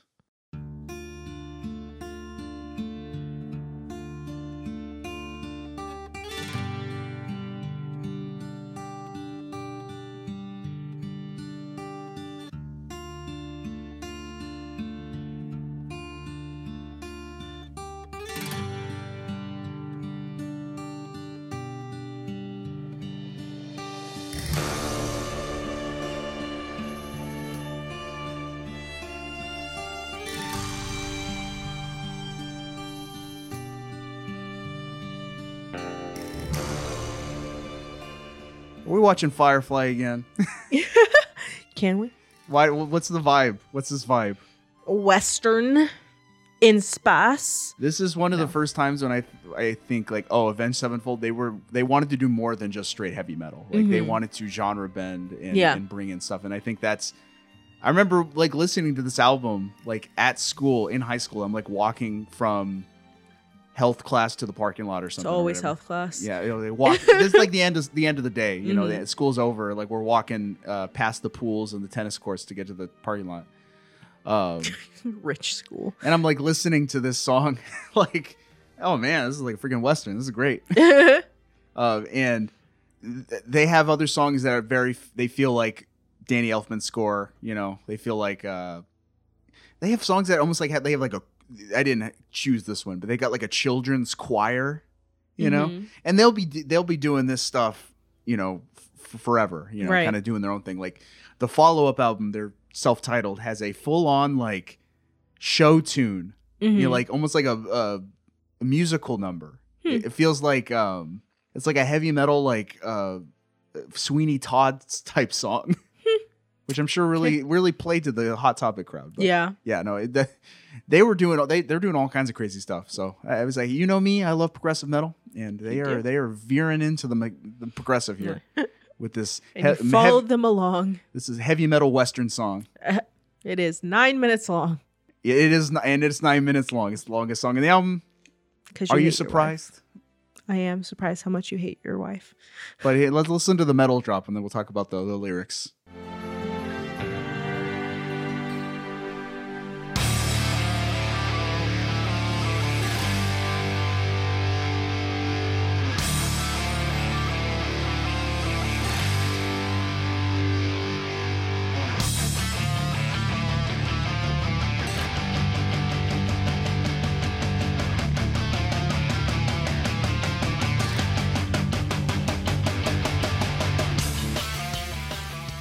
Metal, bro.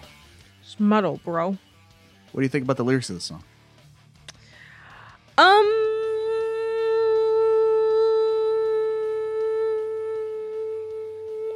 It reminded me of a book I read when I was a kid. What book is that? Can't remember, but it was a romance novel. Oh.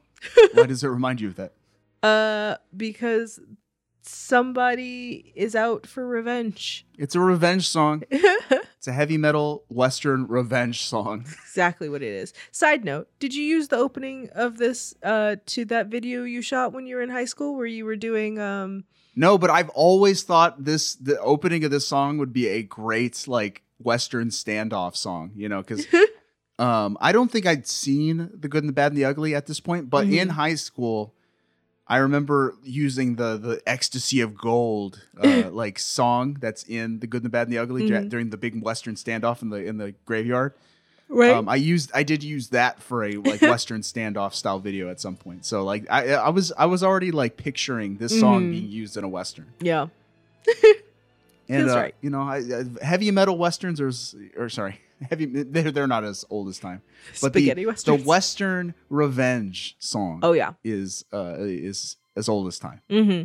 So the story is a man, his outlaws killed his family, so he's out for revenge. Yep. Hell or high water.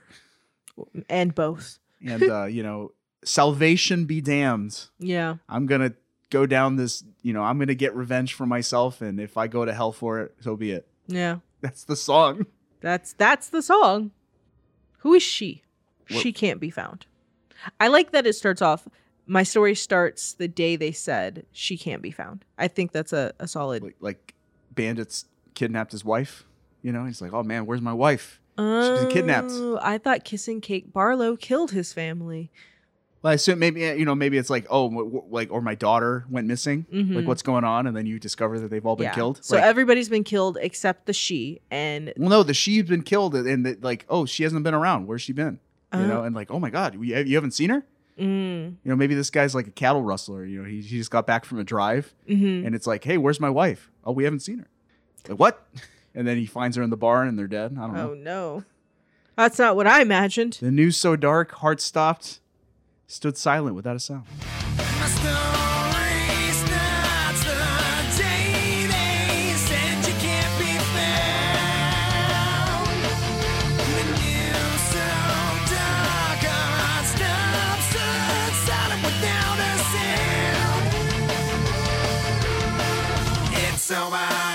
She's finished. Mother lies with your father and sister too. Cold-blooded, they suffered. Shot down by the outlaws after you. It's over. She's finished. Mother lies with your father and sister too. Oh yeah, mother's dead. Yeah, mother and father and sister too. Cold-blooded. They suffered. Shot down by the outlaws after you. Sorrow swallows my screams. Oh, the outlaws after you. So like they committed revenge as well, or something. Like he wronged the outlaws or did something. This is Red Dead Redemption. Yes. Not the second one. They're coming after whatever his name is. It's the cycle of violence, you know. Violence beget violence. Right. This is Last of Us 2. Yes. Yes, it is. All video games I've never seen. I've never played. Every revenge story is kind of the same. They've all got the same theme. It's like the futility of revenge. Yes. I'm currently watching a drama. Metal Gear Rising Revengeance has the same. Revengeance. That would have been a great title for the song. Revengeance. Yeah. The song's pretty straightforward. Lyrically, I think that it's about going out and seeking revenge for what has been done to your loved ones, not caring what it means for your own life or soul or whatever. Avenged, Sevenfold, the dead, killed all who crossed me in my path. Suicidal, I've never planned on coming back.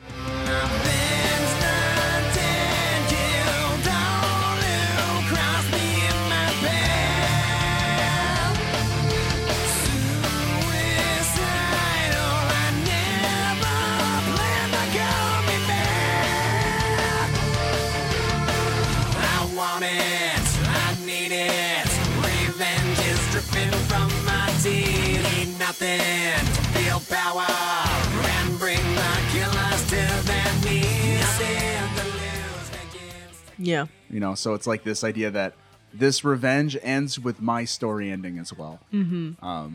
I did have a question as to why it was strength of the world on my shoulders and not weight of the world. Like, what is the difference? I don't know. Do you think? Strength of the world. I mean, it's like I think like there's like maybe there's like this idea of worldliness versus godliness, you know? And like when I think of like old Western town, like I think of like, you know, like there's this religious sensibility in the people, you know? Mm-hmm. So this like good godly man gave that up to get revenge because circumstances pushed him too far, you know? So it's like world, you know, like I have to, you know, push, you know, I need the strength of the world, not strength of God to do this. Because God's not going to aid me in this quest. Mm-hmm. This is not a righteous quest. Yeah. It is a worldly one. If God cared about this wouldn't have happened. Kind of thought process. Or it's like, I know God tells me I need to turn the other cheek, but I don't care. He does, in fact, say that at some point in this lyric. He says, I'm not turning my cheek. Yeah, right here. Sitting in silence with heaven above me, I pray every night by their graves. While I search for the closure, I feel it no longer. I can't turn my cheek away. Sitting in silence with heaven above me, I prayed every night by their graves. While I search for closure, I feel it no longer. I can't turn my cheek away.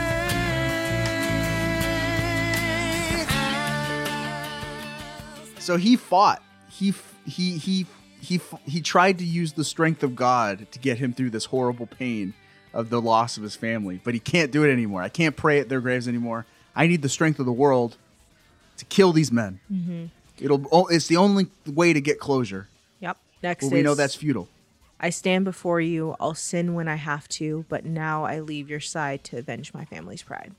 So, yeah.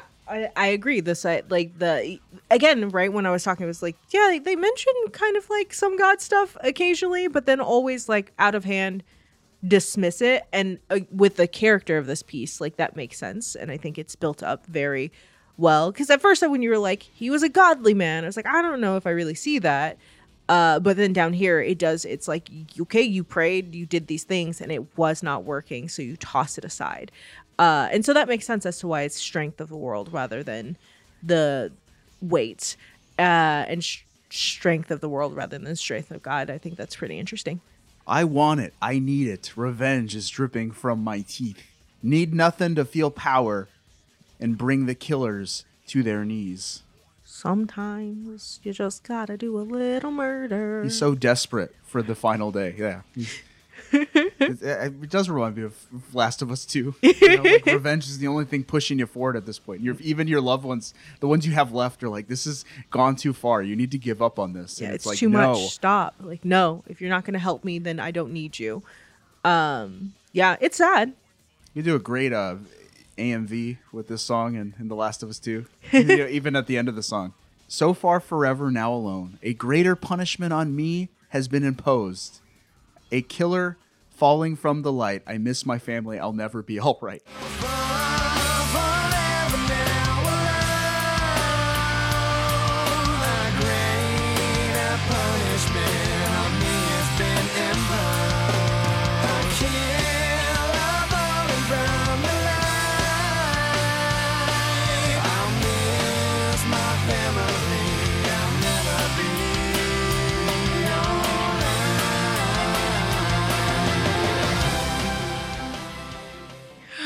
But it's like, I'm assuming that happens after he's got revenge. He killed the killers, but it didn't bring him closure. Yeah. Or solace. It's just, a greater punishment on me has been imposed. Mm-hmm. I've fallen from grace. I've given in to sin.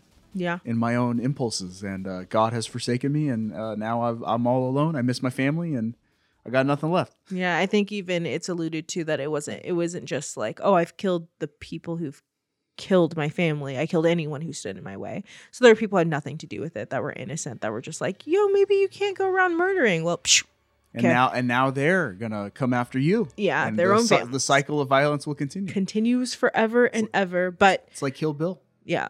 But I think that like with this, the I feel like this character, once they do what they have set out to do, it does say suicidal.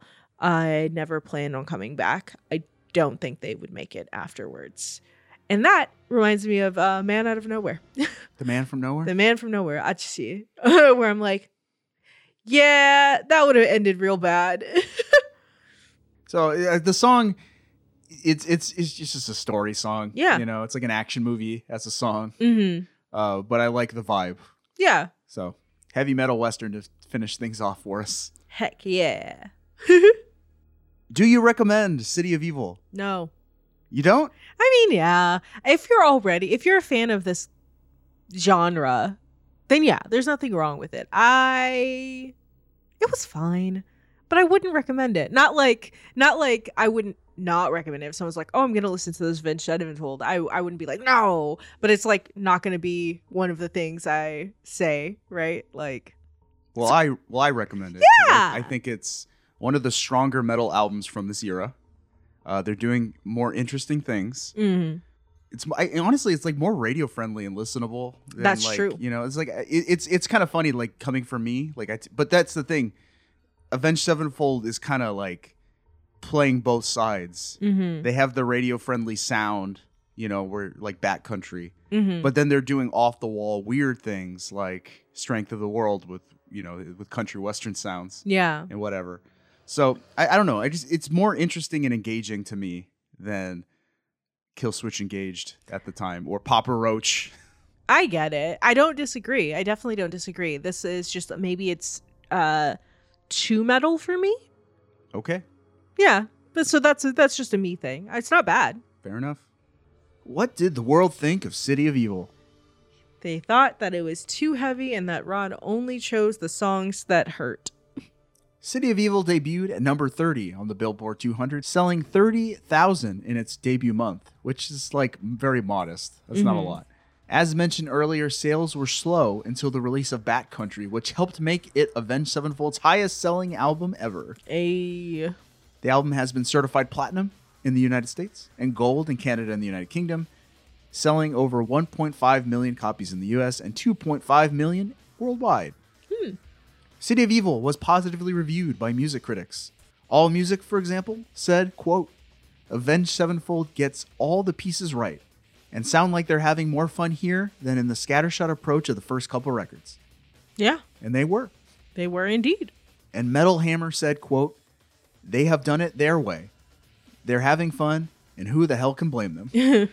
Thanks to City of Evil, Avenged Sevenfold won Best New Artist at the MTV Video Music Awards, Okay. beating out such names as Angels and Airwaves, Panic at the Disco, James Blunt, Chris Brown, and Rihanna.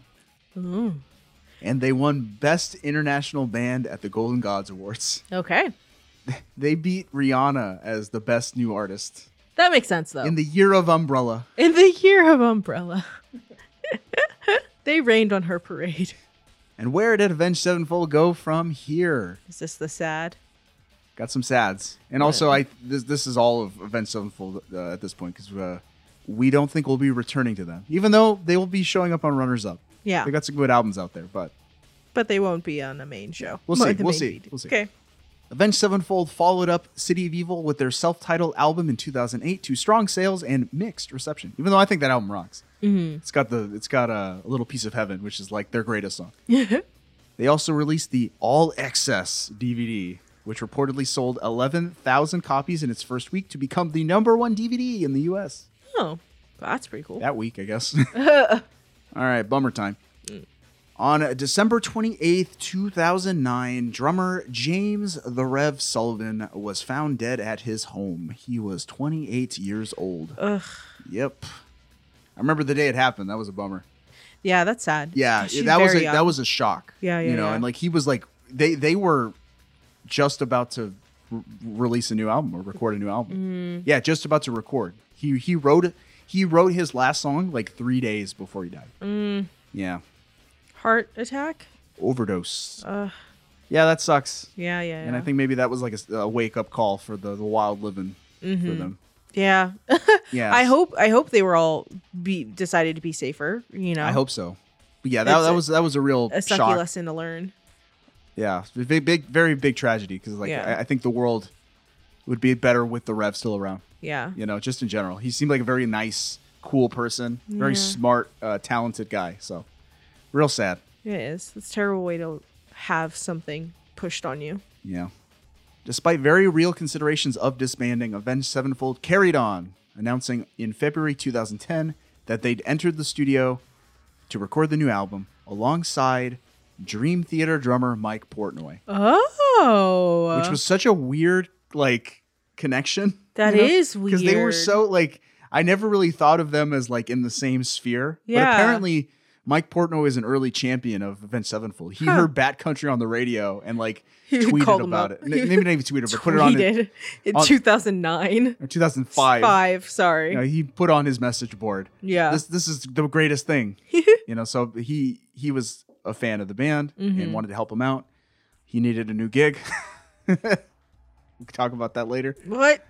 Um, Yeah, and maybe this was also their push towards more progressive rock. stuff, yeah. The album Nightmare, released later that year, debuting at #1 on the Billboard 200. Avenged Sevenfold with Mike Portnoy also performed together at a handful of overseas shows throughout 2010 before Portnoy departed for other projects. This year also marked the beginning of a years-long association with the Call of Duty Black Ops video game series. Avenged Sevenfold has released a single for every Call of Duty Black Ops game. Oh, wow. There have been 4. Okay. Yep. Hey, money. I don't like those Black Ops games, but The songs those are songs are good. In 2011, the band announced Aaron Illijay, formerly of the metalcore band Confide, as their new session/touring drummer. Okay. No stage name. Oh. Yeah, he didn't get one. Neither did Mike Portnoy. They weren't there for the long haul. In 2013, Avenged Sevenfold officially added Illijay to the group as their first permanent drummer since the Rev's passing 3 years earlier. And they released the album Hail to the King, which would again debut at #1. All right. Illijay left the band in 2015, citing creative differences, and Brooks Wackerman, known for his work with Infectious Grooves, Suicidal Tendencies, Bad Religion, and Tenacious D, took the drummer seat. Again, no stage name. Wackerman. Later that year, the band released The Stage, a concept album that marked a full shift towards progressive metal. Oh. So I've listened to it. It's good. I think Like, it is totally progressive metal album. I think it's good. Like, the last track on that album is fantastic. It's like basically a heavy metal epic. So, I love those. So. Right. Yeah, it's good. And I like that they're just like, yeah, we're just a metal band. We're just doing prog rock now. We're just a prog metal band now. Yeah, doesn't matter. We're Dream Theater now. So like, cool. Sounds good to me. The album debuted at number 4, received good reviews, and earned the band its first and so far only Grammy nomination. Hey, it's pretty good. Finally, Avenged Sevenfold released their latest album, Life is But a Dream, in 2023 to rave critical reviews, with several outlets naming it among the best rock/metal albums of the year. And I did listen to that in preparation for this episode, and it's amazing. Like, it's so good. We might actually hear about them again whenever we get to 2023 episode. I don't know what other 2023 albums I've listened to last year now. It's now 2024. Yeah, but yeah, that album's really good. So that's Avenged Sevenfold. That's City of Evil. We're done. And we're not done with the show yet. No, we're done. We're going to take a break, and we'll be back after that with Jess's album of 2005. I'm going to go eat breakfast.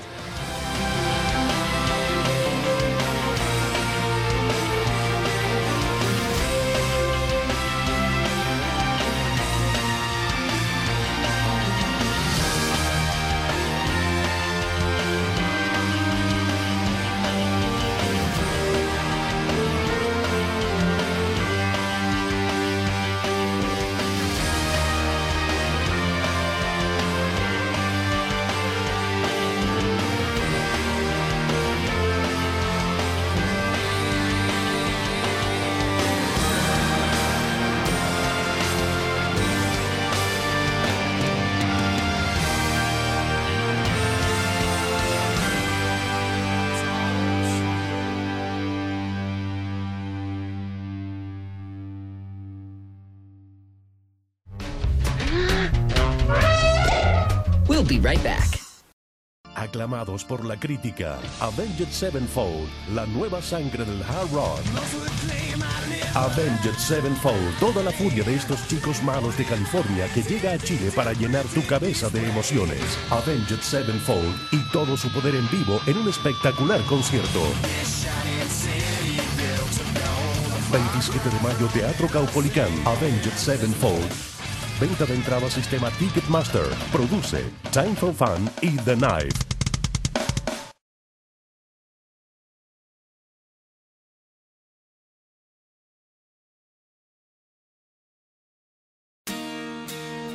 Look at this photograph.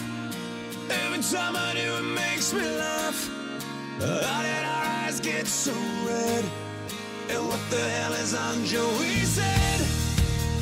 This is where I grew up. You said you weren't going to open with it. You specifically told me you weren't going to open with it. I was always going to open it with it. Already. It's the worst. You're the worst. Right. There's nothing wrong with this. As a matter of fact, we use photograph song as a term in this house. It's a photograph song. It's coming in. I mean, if you don't know who that is, then, shame on you. Then you might be Mike Pertuccio. What? Wait. Then you might be Dream Theater drummer Mike Portnoy. That's the one. But literally, like, if everyone's heard Nickelback, it's Nickelback, and it's just his album of 2005. Hey, where are my backies at? I wonder if Nickelback fans have a fan name. I feel like that really isn't a thing. I don't know, but released October 4th, 2005, the 5th and best-selling album of this Canadian rock band. Yeah. All the Right Reasons by Nickelback. Yeah. Put in an applause sound. Tell me why are we doing this again? I like Nickelback. I will say I like Nickelback's earlier stuff. This is probably the last album. No, I bought the one after this, but this is the last album that I really listened to. And it's their best-selling album, and for a reason. And obviously, I'm one of those marks that are like, yeah, I love it. You're a mark. You shut up. You have any stories on this album? Picking it up, listening to it? I don't remember when I picked it up, But I remember I cried to some of the songs because they were so good. For real? Mm-hmm. Oh. Hey you. Was it this one? Were you crying about No. his photographs? No. I was way too young to look back and miss anything. What was I? I was freaking in the like 12th grade. That's not the grade I was in. I was probably 12 is what I meant. It's like in the 7th or 8th grade. So, you know. No, not in this song. 2005. You're in high school. I'm in high school. Look. You're like a sophomore. Even though we talked about this a month ago, I don't remember. I feel like we kind of discussed our histories with Nickelback in our 2001 music episode. I remember hearing. Like, honestly, I don't remember hearing this song on the radio. I heard this song in the those like compilation CD commercials. You know, Don't you Buzz say ballads. There you go. Yeah, everyone loves Buzz ballads. I don't think everyone loves them. I think you love them. No. I think that if they reached out to us for a sponsorship, you would have no choice. They're not in business anymore. You would have no choice. So like, hey, we're bringing the buzz back, buddy. All the best alt rock power ballads. It's Billie Eilish. You know, but and then Nickelback became a joke, and like this song's a meme. Yeah. Chad Kroger's a meme. Him holding his photograph up to the camera. But there's so many people. I'm like, Drake's a meme. Like, yeah, well, he is a meme. Yeah. Oh, I'm sorry. I'm naming only Canadian artists right now. Canadians make the best memes. Yeah. I'm like, I think being able to have that much recognition on your name and on your face on your thing. There's, you know, all news is good news, even bad news is what people say. I don't think bad news is good news. Thanks, but I tell you what, like Nickelback's kind of just been on our radar lately. We discovered a new, we newly discovered a web series on YouTube called "Why Does This Song Stink?" Oh yeah. And the host of that show recently did a little episode on one of Nickelback's new songs, San Quentin. Mm-hmm. The song about how Chad Kroger doesn't want to go to jail. Well, you know, who as if that was a possibility. Well, but the joke is the music video for that song depicts a bunch of college-aged young people very excited to see a new Nickelback song perform live. Yeah. And when the host verified that, like, he actually went to a local college and asked college students of today, if Nickelback put on a free show, would you go? And almost unanimously, they said, absolutely not. Yeah, you know, you guys suck. You suck. You guys are just ragging on them. But, I mean, honestly, their demographic is my age, right? Because I grew up on them. There are definitely people that are younger that like it. Like, in the same way you like Pink Floyd and stuff like that. They are many, many years, decades above your time. There are definitely like younger people who like Nickelback. It's the same demographic of when we were teenagers. It's the people who would like the moms who would follow U2 around in the 2000s. Mm-hmm. That's the crowd who likes Nickelback. Yeah. Moms. Well, I'm not a mom. Well, actually, kids, we're going to make an announcement at the end of this. Absolutely. Stop that. You stop that right now. I'm cutting that. Shall I talk about all the right reasons and how it was made? Yeah. Talk about all the right things. I don't actually. Happen. Not a lot of background. Not a lot. No. Because we laid the groundwork in 2001. So it's kind of just how this album was made. Side note: did you just read back over your notes from 2001, or did you go back and listen to it? No, yeah, I didn't listen to it. As we talked about in our 2001 music podcast, Canadian rock band Nickelback broke big with their album Silver Side Up and the #1 hit single "How You Remind Me." How does that one go? This is how you remind me how I really am. Continue. The band followed up that success with the album The Long Road, which sold 2 million copies worldwide in 2003 alone, and would go on to be certified triple platinum. So like it's just like a hit after hit after hit. Yeah. For these guys. They found the winning formula, you know. They did. I'm like, a true artist, maybe they wouldn't try to like just iterate on the formula over and over again. But, you know, these guys, they want to cash that money in. Your definition of true artist is small. Following the tour supporting that release, longtime drummer Ryan Vicadol was fired, reportedly because, quote, his heart was no longer in their music. And then he was subsequently sued by frontman Chad Kroeger, who sought to prevent Vicadol from receiving royalties on the songs written while he was in the band. The matter was settled out of court. And that entire incident had me lose a lot of respect for Chad Kroeger. Like, what a scumbag move. Yeah, that is kind of scummy. Besides the heart not being in the music, was there that man's owed royalties. Yeah. No. But I mean, like, was there some other, like, egregious thing that happened that made him go, like, no, you can't have any part of this because of what you've done? I didn't see anything. I saw some, like, news reports from, like, MTV at the time describing the situation. But just, he was fired, and then he got sued. How's Ryan doing now? Don't know. But he was replaced by former Three Doors Down drummer Daniel Adder. And the band promptly entered the studio in January 2005 to record their next album, titled All the Right Reasons. All the Right Reasons. So, they found another post-grunge guy to fill in the ranks. And that guy's still there, apparently. Apparently he had to take apparently he couldn't do a show in 2021. So they reached out to Dream Theater drummer Mike Portnoy to fill in for a show. How weird. We just learned that. Remember we said Nickelback's just been on the radar? Yeah. There's a YouTube channel that it's like a drum show or it's something. Drumeo, where they get high-profile drummers from around the world.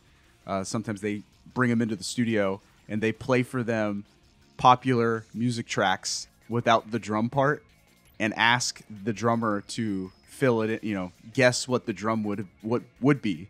Yeah. And when we say popular, not pop music, though occasionally there is that, it's like a 12-year-old girl figuring out what the drums in a Twisted Sister song sounds like. Or asking a jazz drummer, like a jazz drumming professor to fill in the drum parts for a Nirvana song. Yeah. Oh, and they did like a Mr. Brightside one. The thing that's really cool is like they make sure the artist has never heard the song before and then play without drums, so it's their own fills and everything. Yeah. And so it's really, really cool. The Brightside one is really good. So Mike Portnoy of Dream Theater, my favorite band, was brought in and they played for him a Nickelback song. My favorite band. I mean, they're not, but that he'd never heard before, and then told the story of how he almost performed with Nickelback on a couple of shows a few years ago. Yeah. Which is like the strangest weird connection I've ever seen. Yeah. We said we can make a game called 6 Degrees of Mike Portnoy. Yeah. 6 Degrees of Inner Turbulence. Yeah. There you go. The man is everywhere. Yeah. But that's all I got for all the right reasons. Like, that's why we were riffing a little bit. Yeah. It was like, half of that was Mike. Yeah, fill in time because we've done all this. It's Nickelback. You know what Nickelback is. You know what it means to get a Nickelback. Let's go. Well, we can listen to some songs. Okay. You picked 4 songs. I did pick, in fact, 4 songs. And you sent me this song, and I'm holding you to it, even though you tried to back out of it. Yep. What is that song? Rockstar. I'm through with standing in line. The clubs I'll never get in. It's like the bottom of the ninth, and I'm never gonna win this. Life hasn't turned out quite the way I want it to be. Tell me what you want. I want a brand new house on an episode. I guarantee you, this song is why country music is in the state it's in. All these modern country stars like heard this Nickelback song and were like, "Yo, country could just be that." Well, okay, this add was in many a years little ago. like slide guitar, sound, and you've got a top 10 yourself a country hit as long as you just do what Nickelback did. I looked it up. Wikipedia classifies this as a like alternative country song. That makes sense. It's the twang. We've had many discussions many years ago about like country music is just a song with a fake accent. It kind of is now. Yeah, it's just like it could be anything now. Like it's just like pop music with a fake accent and like a slide guitar sound.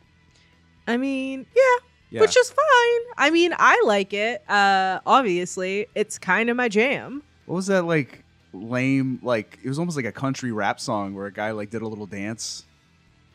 What was that song? Remember that one? Country rap song where a guy did a little dance, made a little love, got down tonight.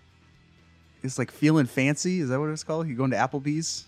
Oh, that was also on Why the Song Stinks. The song stinks. I can't remember. I think the song's called Fancy Like. It might be. Fancy Like Applebee's. It might be. I don't know. I was like, I don't like it. Yes, Fancy Like by Walker Hayes. It's on his album Country Stuff, the album. Hey, stop promoting other albums on my Nickelback episode. But it's country rap. Okay. You want real country rap, like, I don't know. A rapper Old from Town Texas. Road, you know? Wow. Okay. We're getting a lot of weird, like, country and rap crossover these days, too. But Fancy Like's garbage. It is absurd. Yeah, it is. It's not the worst song I've heard, but You know, is the worst song I've ever heard. Perhaps the worst lyrics I've ever read. Rockstar by Nickelback.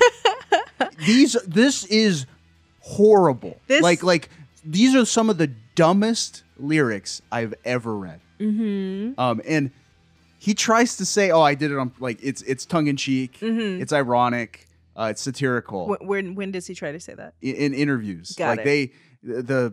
I saw plenty of I saw an interview with he did like a British radio show or something like BBC that. One? And the host brought up Rockstar because the Brits love Rockstar. This was their biggest hit in Britain. Wow. By the way. And like they were like, let's talk about Rockstar, and then Chad was like, "Oh, why did we do it? Oh, we're so horrible." You know, like they were almost ashamed. Like, but they were feigning it. You know? It was like joking because people point this out, but Kroger explained that this was done in jest, and I'm like, sure, okay, that doesn't excuse it. It's horrible. It's not even clever. Well, it's barely clever. I'm not disagreeing with you. I just, you didn't ask me why I chose this song. Why'd you choose it? It was less egregious than most of the other ones on the album. I would agree with that too. Yeah, there are plenty of songs in the running here for worst lyrics I've ever read. Hey, let's just get in the song, you mean man. At least I never made you watch all the Star Wars. That had some of the worst lyrics I've ever seen. I won't disagree with that one. Well, I'll disagree with this. George Lucas has no business writing a screenplay. Chad Kroger has no business writing a song. Any song. No, like hire a lyricist, dude. Like, well, he is. When he watched it, that's a lyric. There's a lyric in there about he's gonna have somebody write his songs. Find someone better. All like joking aside, right? Like putting aside nostalgia. Yeah, the lyrics are something. This one I don't like hate as much as the other because I do take it as very tongue in cheek, and like I played a game with it when I was like reading over it. But some of it is very much like, oh, it's interesting that this is the best album, right? Like there are still things on it, right? Again, I think trying to put nostalgia aside, because with the nostalgia, I'm like, I still sing these songs. I still like them, even though I know like lyrically, I'm like, ooh, it could be better. Like it makes me think about, well, very better. It makes me think about like when we were talking about Brand New and like the like intricacies of those lyrics, the way you close your eyes. I miss those days. And like there's obviously a palpable difference, but bringing nostalgia back, it's great. I love it. You can move to it. You can sing it easy. You can get in the moods. Speaking of nostalgia though, have you ever seen the music video for this song? I feel like the answer is yes, but I can't remember. It is perhaps the most 2005 music video you've ever seen because it's a list of like, I would say B-tier celebrities from 2005 lip syncing the song. Like is Paris Hilton in it? Yes, I believe she is. I believe Snoop Dogg is in there. B-tier? Yeah, he's in the up. It's like Kid Rock's in there, I think. The cast of the what was that Playboy Bunny show? Oh, that makes sense. He makes many references. He makes references to the Playboy Bunny. Is the real like life? The Girls Next Door or something like that. It's about like Hugh Hefner's 3 wives. Oh. Yeah. Nope. But they're in there. It's like a bunch of like reality show stars from that makes from sense. that So era. like the real life Stuff like real world, yeah, stuff like that. You know, it's very like funny. Like in a way, it's almost cute how 2005 it is, and it's like a great cultural artifact. Huh. But the lyrics are horrible. One of the people who appear in the video also make appearances in the song itself. That little "Tell me what you want." That is ZZ Top's Billy Gibbons. Billy. Yeah. Billy. A real rock star. Hey, hey, hey, hey. Hey. Hey. Shh. These lyrics, man. I had fun with them. Go ahead. What? Why? What? And I was like, I was gonna read some, but no, read.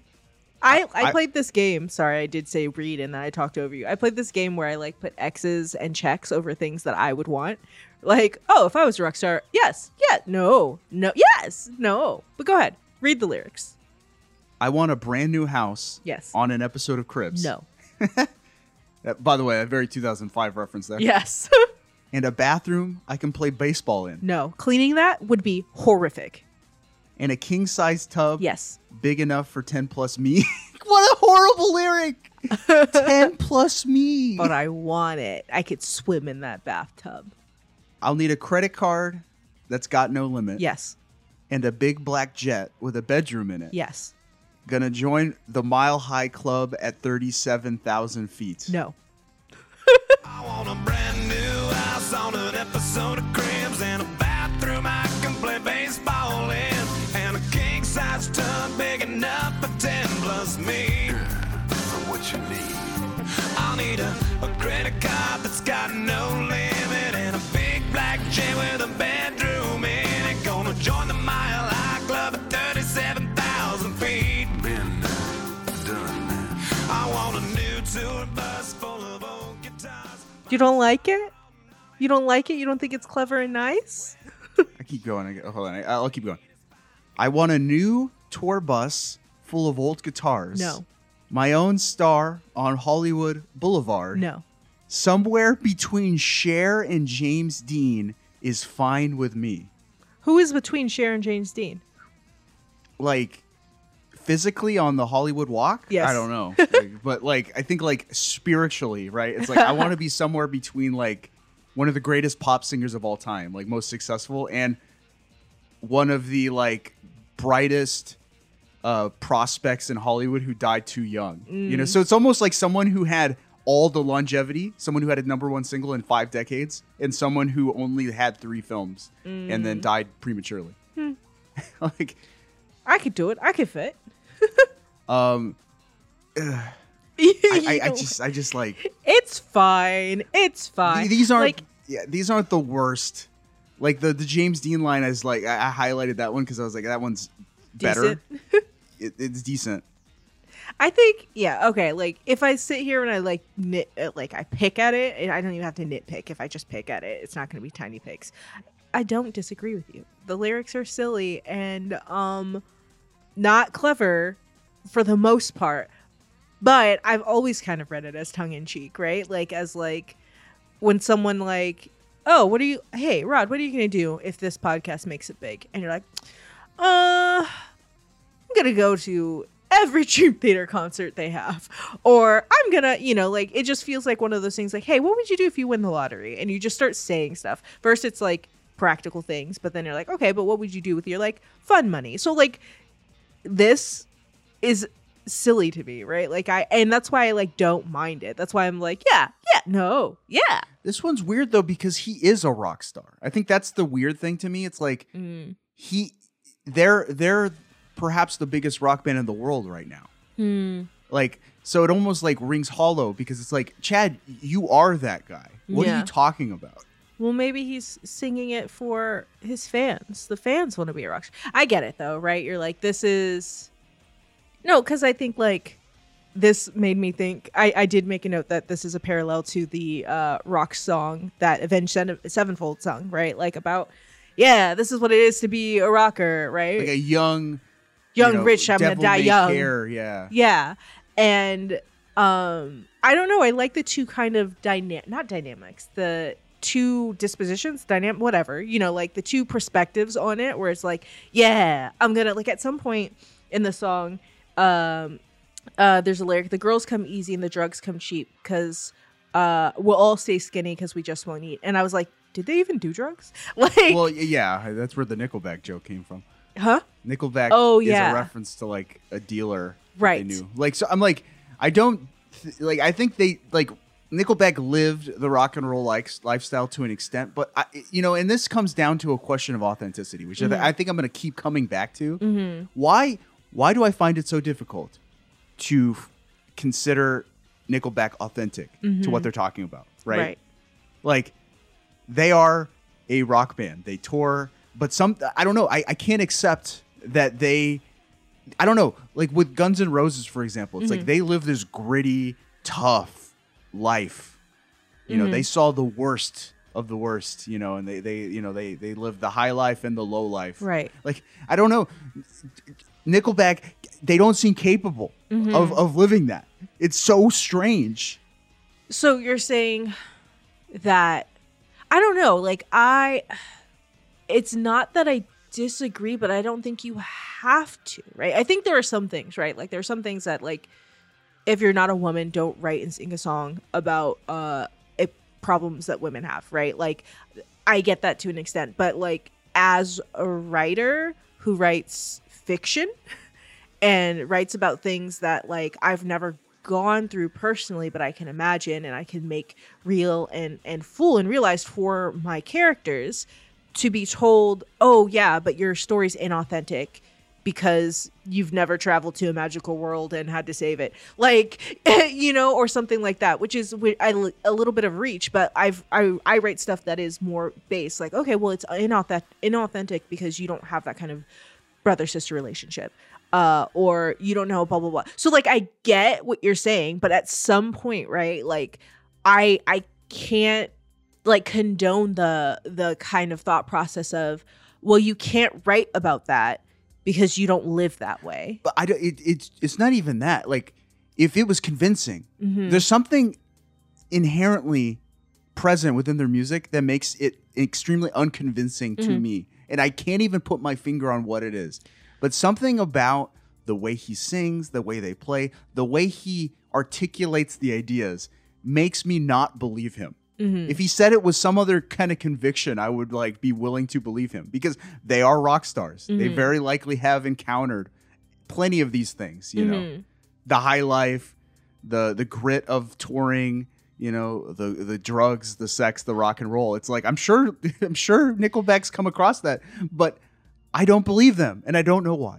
And I want to say some of that is just, it might be bias. Might be, because, yeah. And not because, like, it's easy for me to be like, this is a diary entry before they became rock stars. Like, oh man, what would it be? Like, wouldn't it be great? Like, this is one of those things, there's plenty of people who have songs like, what would I say to my 20-year-old self? Or what did I used to think? And, like, this is very authentic to me in that sense. Like, man, I can't wait to be it. And, like, the tongue in cheek of being like, oh, when I was young, I, like, wanted a bathroom I could play baseball. I wanted to drive the Mile High Club. I wanted to do X, Y, and Z, yada, yada, yada. And that's why it's tongue in cheek. It's young and it's silly. Like, because this is sometimes, like, what people can think. Yeah, this is what the rock star life. And yeah, to some degree it is. But, like, the idea that, like, that's all there, like, all there is. And then as it gets to other stuff, it gets a little bit more. The song, it becomes more satirical. Yes, as the song goes more on. Satirical, but also more like dragging of the industry. Like, right. Oh, I'm going to get washed up and have other people do things where it's like, yeah, that does happen actually, and things like that, being like, oh, this is like the peak of what I imagined to be. And then I get into the, like, it's silly and it's more, but, like, honestly, this is kind of what happens in the industry.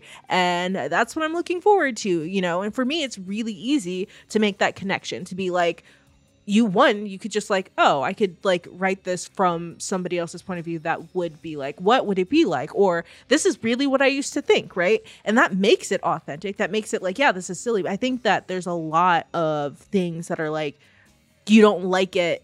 I'm not saying you, but, like, the collective you, the royal you, don't like it because it's always, like, dragged. It's always put upon in the industry, in the world as a whole. It's like, Nickelback, and I can sit here and be like, yeah, these lyrics are, like, cliche and silly and dumb. And on some of the other songs we're gonna look and be like, oh, cringy or whatever. But like, this isn't necessarily a bad song, right? Like, it's not a good song, but like, it's not necessarily like, I don't know, from the stance of like, I don't believe, it's like, okay, well, what are you trying to believe about it? Like, because I can believe this is his younger idea of it, right? But if you're trying to believe, oh, he's saying this as a rock star now with all of his, like, there are so many facets that we can pull from ourselves. And you can feel how you feel, but I'm also going to like stand on this side of it, like, and advocate. I've decided that instead of saying devil's advocate, I'm just going to say I'm going to be the DA right now. Boom. So, anyway. Well, I was thinking about it, and I was like, well, let's go back in history. What are songs like this written by rock stars about the rock star lifestyle that are tongue-in-cheek and making fun of kind of how bad it is to be a touring musician? Mm-hmm. And one came to mind, and that song is It's a Long Way from the Top If You Want to Rock and Roll by AC/DC, which is a song about being a rock star, living the life, but also it's about, throwing up on yourself, getting beat up at a club, like silly things. And it's said with like, it was written by Bon Scott, who is a great rock lyricist of the day. There's something deeply authentic about Bon Scott's lyrics where it's like, yeah, that guy lived it. He's a surly Australian guy. Aussie. That's different. And I'm not going to like dismiss that, but I don't think that's the only experience. I don't think that's the only way people like have thought processes on stuff, right? Like, again, especially if it's from the point of view beforehand, right? Like, he's like, I'm in it and this is what it's like and this is the rock star life. Whereas like before, maybe he'd been like, oh man, when we make it big, I'm going to be out partying, drinking until I'm drunk. That's a different song. I drink till I'm drunk. And doing a bunch of stuff, but like without the like harsh realities that he's already lived, right? Like, I think this is sung from a different perspective. And I get it, right? Like, yeah, there are songs that do it better, but I don't think this does it horribly. Well, you did bring up the lyric, we'll all stay skinny because we just won't eat. And that's like a little bit of satire. It's like, I can appreciate it. There are other layers to the song. Yeah. There's the verse. I'm going to sing those songs that offend the censors. Gonna pop my pills from a pest dispenser. I'll get washed up singers writing all of my songs, which is, a jab at the modern music industry. Yeah. Lip sync them every night so I don't get them wrong. We're gonna sing those songs that offend the senses. Gonna pop my pills from a pest dispenser. Get washed up singers writing all my songs. Lip sync them every night so I don't get them wrong. Well, we all just wanna be big rock stars and live in... They're like, it's playful for the most part, but there are definitely the parts where it's like, maybe not. And like, there's several lines that are about like Playboy bunnies, play mansion. Yeah, reread that one. Get the front door key to the Playboy mansion. Gonna date a centerfold that loves to blow my money for me. There's another one somewhere. Yeah, he mentions Playboy bunnies like twice. Yeah. And we'll hang out in the coolest bars in the VIP with the movie stars. Every good gold digger's gonna wind up there. Every Playboy bunny with their bleach blonde hair. 'Cause we all just wanna be big rock stars and live in hilltop bosses driving 15 cars. The girls come easy and the drugs come cheap. We'll all stay skinny 'cause we just won't eat. And we'll hang out in the coolest bars in the VIP with the movie stars.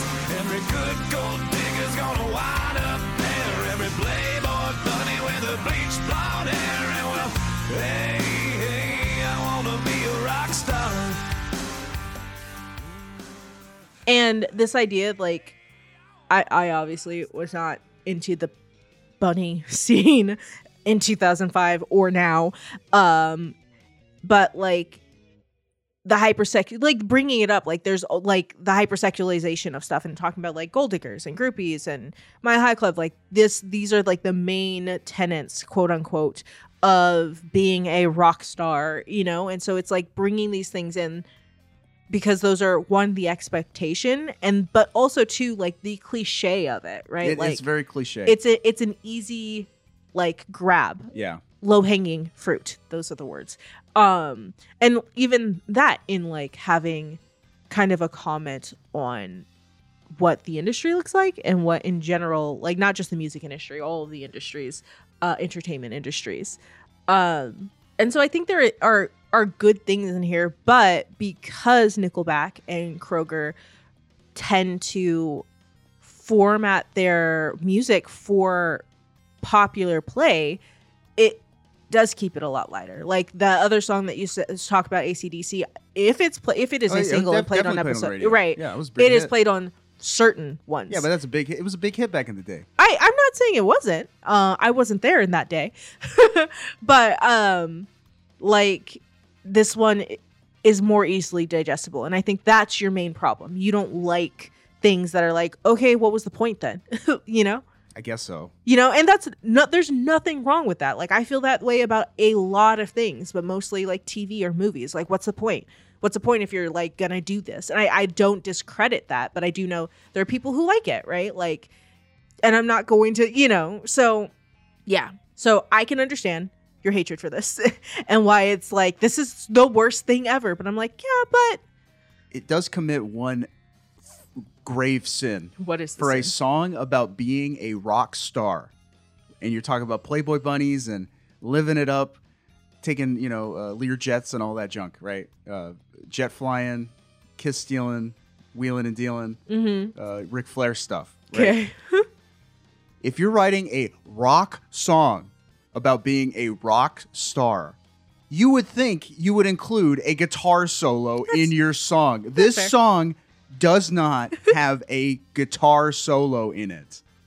Well, I was listening through it and I was like, where's the guitar solo about this rock star song? It's like, of all the songs to not have a ripping guitar solo in, like an overblown one even, like just go off the wall crazy with a guitar solo. Six of your old guitars. How could you not have one in this song? It's ridiculous. I concede that point. That is a little ridiculous. They dropped the ball hard with that. They did. Well, maybe was there a drum solo? No. Was there any solos? No. It reminds me of like another like great rock song about being a rock star, which is a Jukebox Hero by Foreigner. You know, and they have a ripping guitar solo. Like, that's how you know they're rock stars. Gosh, this song, dude. Oh man. That pushed me over the edge. I was just like, the lyrics are dumb. The vibe is dumb, and there isn't even a guitar solo in this Rockstar song. What's going on? What indeed? Is that all you have on Rockstar? Well, I had some other stuff that I would participate in the rock, but it was just a little bit. Go ahead. VIP with the movie stars, not because I want to sit with movie stars, but I assume it'll be quieter than going with the normies like me. I want to be great like Elvis without the tassels, but then I was like, actually, I don't know that Elvis was that great, but he did have good food, so yes to that. And I want to hire eight bodyguards that love to beat up buttholes. I wanna be great like Elvis without the tassels. Hire 8 bodyguards that love to beat up assholes. Sign a couple autographs so I can eat my meals for free. I have the quesadilla. I'm gonna dress my ass with the latest fashion. Get a front door key to the Playboy mansion. Gonna date a Sevenfold that loves to blow my money for me. So how you gonna do it? I'm gonna trade this life for fortune. Because yes, as a lady, I would love to just direct an attack. But that's more or less everything else that I would have wanted from this song. You want a quesadilla? Oh my gosh, that sounds so good though. Yes. Rockstar was voted Record of the Year by the UK public in 2008. Hey. The Brits love Rockstar. But the song is also frequently cited as one of the worst songs of all time, Well, with outlets like BuzzFeed, Metro, and The Guardian offering harsh criticism. I'm not going to not, right, like see the points, but everybody needs somebody to fight in their corner. And I will do that, which is why when we do other stuff, we switch places and I just, negative. Anyway, Hey kids, who won that discussion? It was me, right? I was the one. I convinced you? Next song is a song called Follow You Home.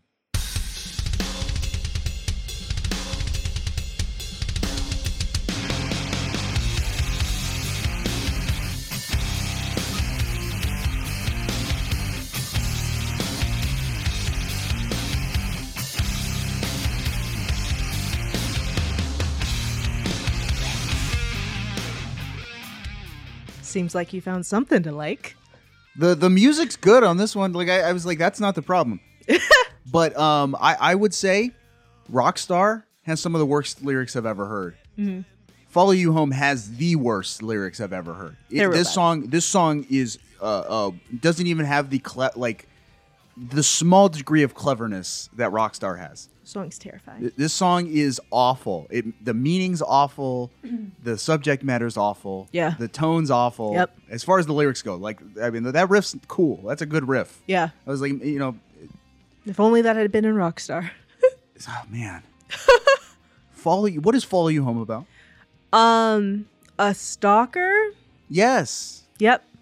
Did you look up information about it? No. I not a lot going on as far as like the making of this song. Just like some Chad Kroeger decided to write a creepy stalker song. It's so creepy. So I just want to say, right, like when I was younger, when I was first listening to this, I obviously I really liked the musicality. That's not necessarily obvious because I don't really always talk about it, but I did.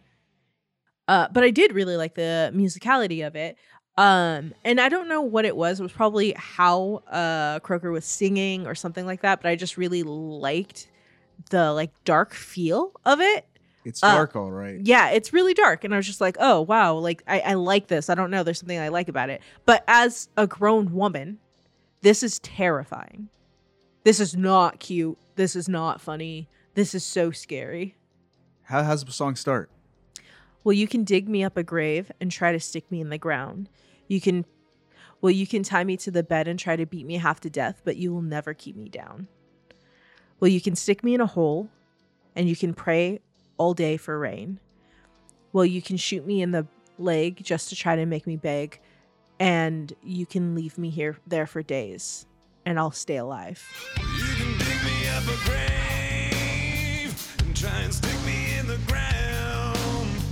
Well, you can tie me to the bed and try and beat me after death, but you can never keep me down. Well, you can stick me in a hole and you can pray I'll ever rain. Well, you can shoot me in the leg just to try to make me beg, and you can leave me there for days.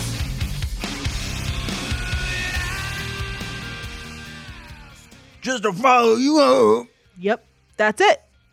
That's it, right? Like, the song is very much like, you could try to get rid of me, and I'm coming for you, no matter what.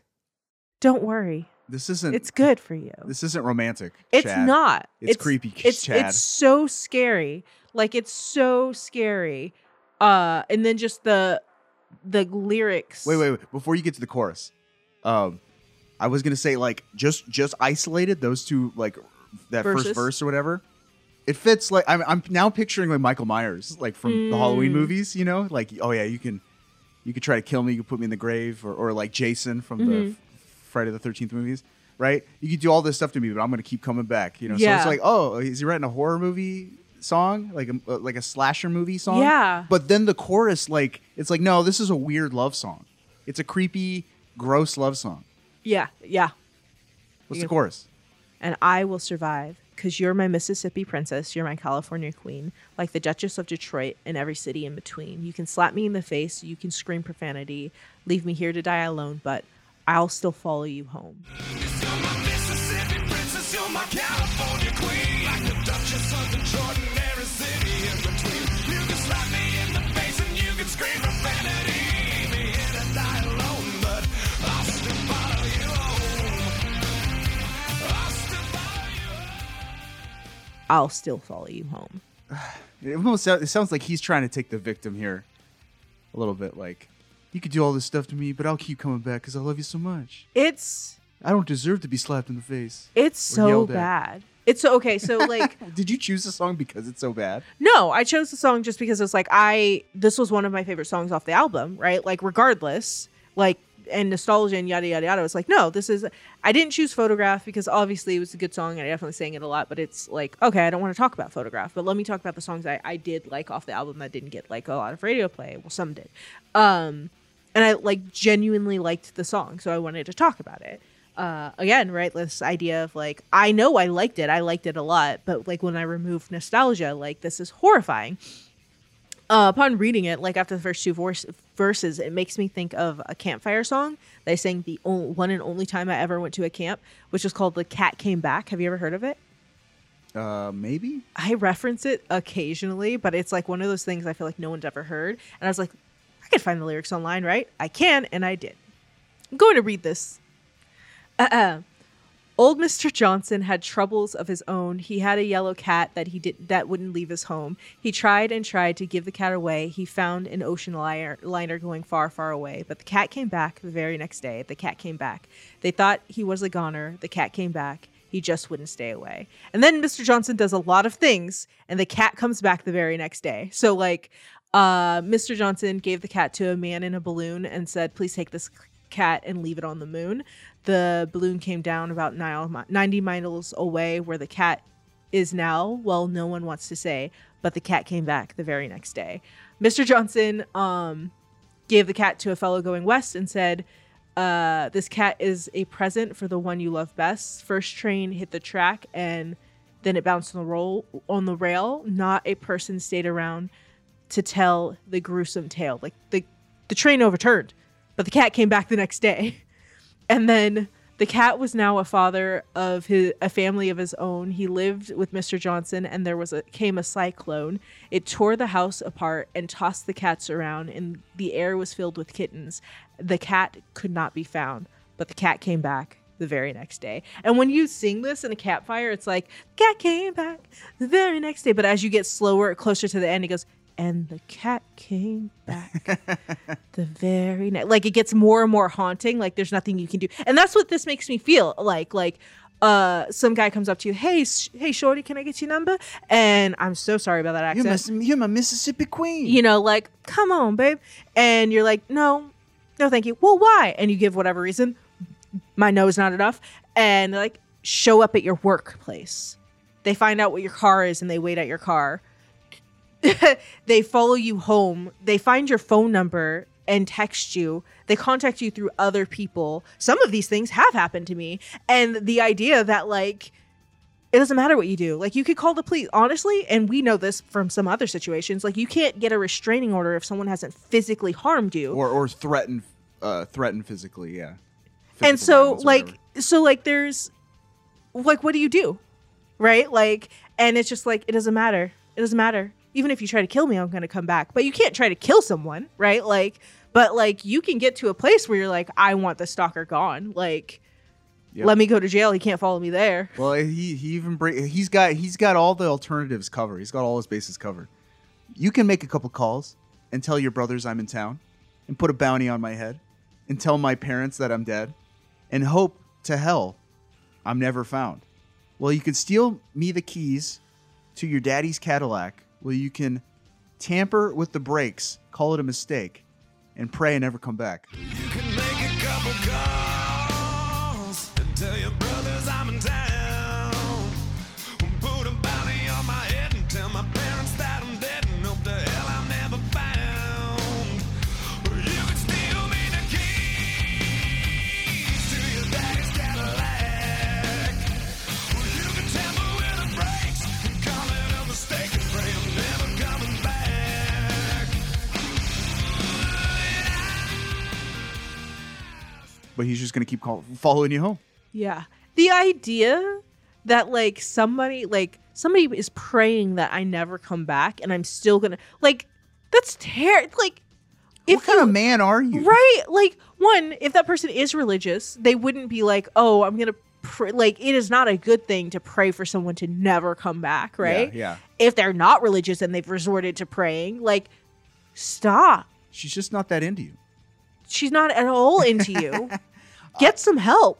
Yeah, the stuff that really hit me is like, man, like not only like, yeah, the just the blatant disrespect, you know, and dehumanization that this guy is showing on the woman that he's, you know, pursuing, I guess, right? But like, it extends to like his family. It's like, I don't respect you. I don't respect your family. I don't respect your brothers or your dad.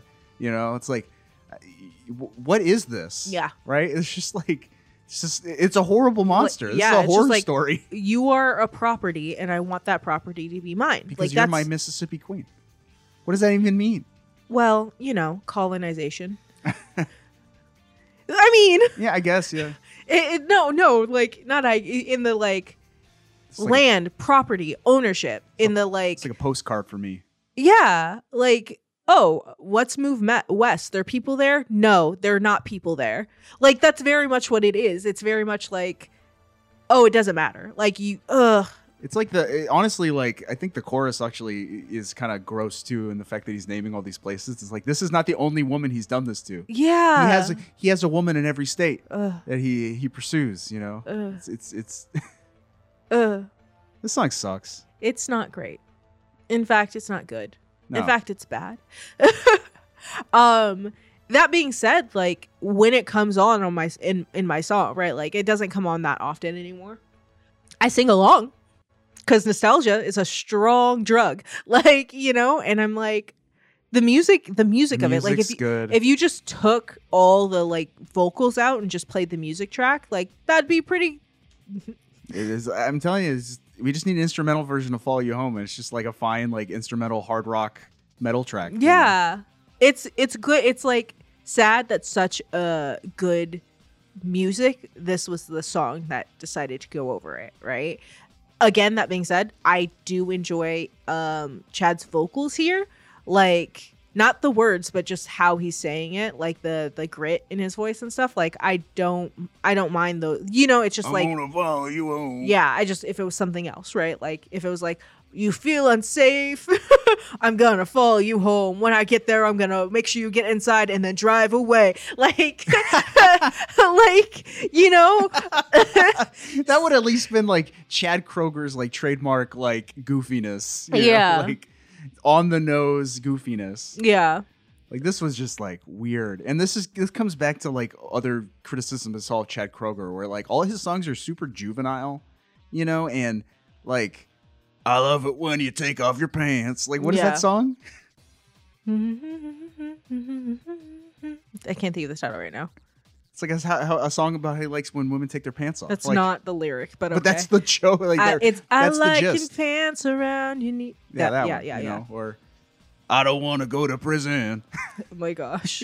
I feel like you can sum up every Nickelback song with the vocal melody to the chorus of this one. You know, I will say this makes me think of I'm just saying a bunch of look, sometimes I get scary TikToks, but I was gonna show you this one yesterday actually, but it was talking about a guy who was like, a random woman jumped in my truck last night and like I like took off with her, and he was like, I was just about to leave this gas station and a woman jumps in my truck and says, go, go, go. And he was like, look, I'm from the ghetto. Somebody hops in your car and yells, go, you go, because something's going down. I get like a block or two away and I stop at a crosswalk and it's like, okay, lady, you got to get out of my car. Like, I don't know. And she was like, I'm so sorry. Like, she said something like my boyfriend like took my purse and my wallet and he was like, had me trapped and I couldn't And he was like, where's your boyfriend? He's in the truck behind you. And then he's like, as soon as he said that, there's a knock on my door and there's just a man in my window, just all built chest. Like, I don't see anything else. Like, get her out of your effing car. And so I was like, he said, I've played a lot of Grand Theft Auto. So I spun that car around and I opened up my mini map and I just said, GPS, Google, get me to the nearest police station. And I right and I left and I turned and whoop, there it was. And I like let her hop out and go. And I was like, oh, great. And I saw her on the news the next day. That wasn't her boyfriend. That guy had ended her boyfriend and captured her, and she had gotten away. And that's what this song is. I'm so sorry if you heard me flapping paper. Like, you know, it's things like that where it's just kind of like, yes, that's a real thing. I'm probably getting too loud, But yes, that's a real thing. And like reading this and like thinking, oh, the cat comes back and this is like, it's not cute. It's so scary. It's so scary. I went out this morning to do laundry at 5 a.m. and there was a random dude in our gate just walking around, and I went back inside until he left because this is scary. Like, you don't know. I was like, could that guy take me? Probably. He's pretty built. Like, that's something that you have to think about. And now there's just a song that's like, don't worry, you're my princess and you're my queen. Ugh.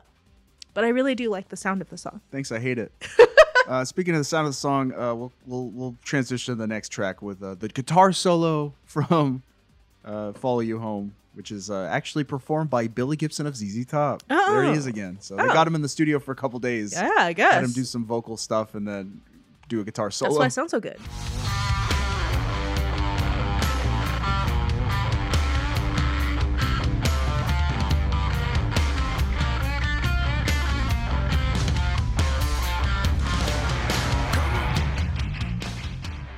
You can almost hear the beard in there. Oh, let's fade on that. Let's fade out on that and Before the singing starts. Move on to the next song. A song I don't hate as much, but the lyrics are still dumb. But it's interesting. Yeah. I'm glad you picked this one. Yeah. It changed my whole. You thought about it? Yeah. No, it changed how I formatted the first segment. Oh. The song is called "Side of a Bullet." Yeah. For that reason, I have that note too.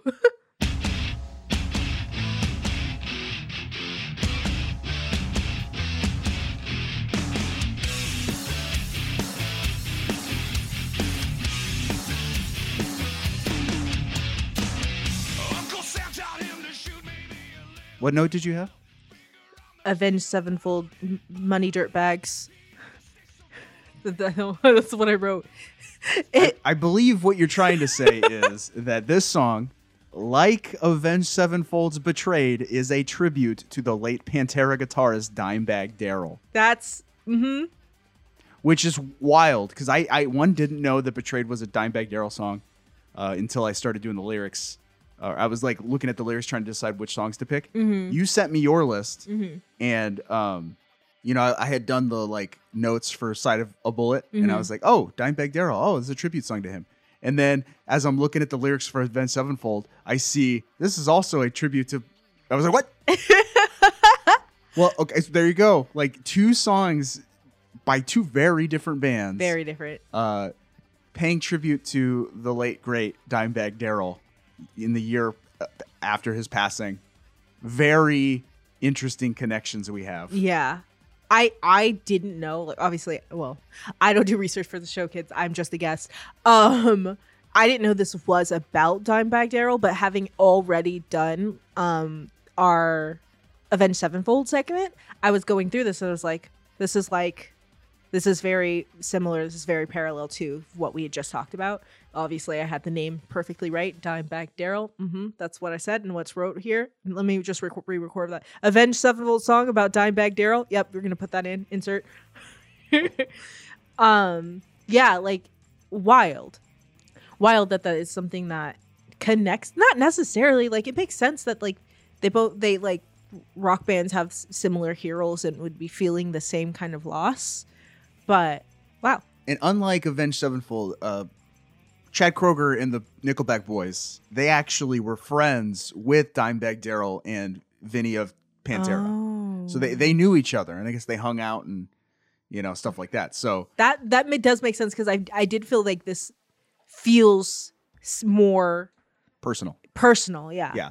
I got a quote from Chad Kroeger to MTV. Quote, "I was very upset, and for 2 months, if I saw his picture somewhere, I would get angry. I hadn't lost somebody to a shooting before.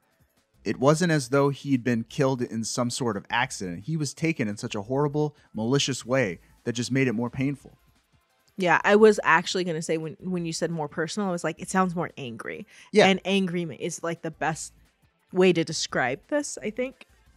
And of all the songs on here, like, I guess the last two we're going to talk about feel the most authentic. There's something in these songs that for some reason we're lacking in Rockstar and in a lot of other Nickelback songs I've heard. I just like, Right. I don't know. I feel I connect more with the lyrics emotionally. You know what I mean? Like there's like an oomph. Yeah. It opens up with a little bit of a political statement on a Canadian commenting a bit on America. Yeah. By way of this horrible shooting that's happened. Yeah. Uncle Tom. Different uncle. Uncle Sam taught him to shoot, maybe a little too well. Finger on the trigger, loaded bullet. He hit the stage so full of rage and let the whole world know it. 6 feet away, they heard him say, "Oh God, don't let him pull it." Uncle Sam taught him to shoot maybe a little too well. Finger on the trigger, loaded bullet. He hit the stage so full of rage and let the whole world know it. 6 feet away, they heard him say, "Oh God, don't let him pull it. Please God, don't let him pull it. Please God, don't let him pull it. How could you put us through it? His brother watched you do it." And then all that's talking about Dimebag Darrell. Like his brother was present on stage with him. Mm-hmm. It's like listening to it and just having you read it without the lyrics. Like even as I listen to it, I always feel the same. I feel a lot of anger, but reading it without having any of the musicality behind it, it's so visceral. It's so incredibly visceral. The idea of just like that part 6 feet away, like being put in the situation, just imagining being there, crowd goes quiet, there's a gun on stage and someone's like, "Oh God, please no." Like that's so scary and heart-wrenching. Yep. Like, and having to like, not having to, he had a choice not to do this, but like feeling like one of the only ways to cope with losing your friend is to write something like this. Like, gosh, that must have been so painful, Yep. So and for that, I'm like, good on you, Kroger. And like comparing it to Betray, the Avenged Sevenfold we talked about, like this song also is attempting to get into the head of the murderer, right? Like asking the questions like, what would bring a person to do this, right? Yeah. How could you take his life away? What made you think you had the right? How could you be so full of hate to take away somebody's life? And when I heard you let him die and made the world all wonder why, How could you take his life away? How could you be so full of hate? When I heard you let him die and made the world, I wonder why. I sat at home and on my own, I cried alone and scratched your name in the side of a bullet. Asking the questions, how could you do this? How could someone be so full of hate? Mm-hmm. What would bring a person to commit an atrocity like this? Yeah. And even opening it with like the Uncle Sam bit, like vets need therapy. Like, and that's not necessarily what he's diving into, and I'm not excusing it, obviously, but the idea of like, what made you think you could do this? Uncle Sam taught you to shoot a little too well, but didn't teach you how to like come down, how to combat, like, like at first, when I first read the first verse, I thought it had to do with the school shooting, and because and just even going like, "Oh, your brother, his brother watched you do it," I was like, that could be at a school. It could be. And then when I got down, it was like talking about a stage and doing I was like, okay, this is about something different. But regardless, like this whole, like getting into the head of, I don't know, man. I don't have much to say about it because it's sad. It's like I'm going to like bounce off of things you say because I'm just kind of like, I chose it because I thought it's a really good and really powerful song. Asking questions. I think there's a lot of, I think when I think of songs about shootings, it's, I don't know. I don't think about them that often because they're sad, Well, I wanted to start with praise because I do think the song has its heart in the right place. Mm-hmm. And Kroger's just, speaking on his experiences with this tragedy. However, the juvenile Chad Krogerness bleeds through at the end of the chorus when he says, "I sat at home and on my own I cried alone." That's fine.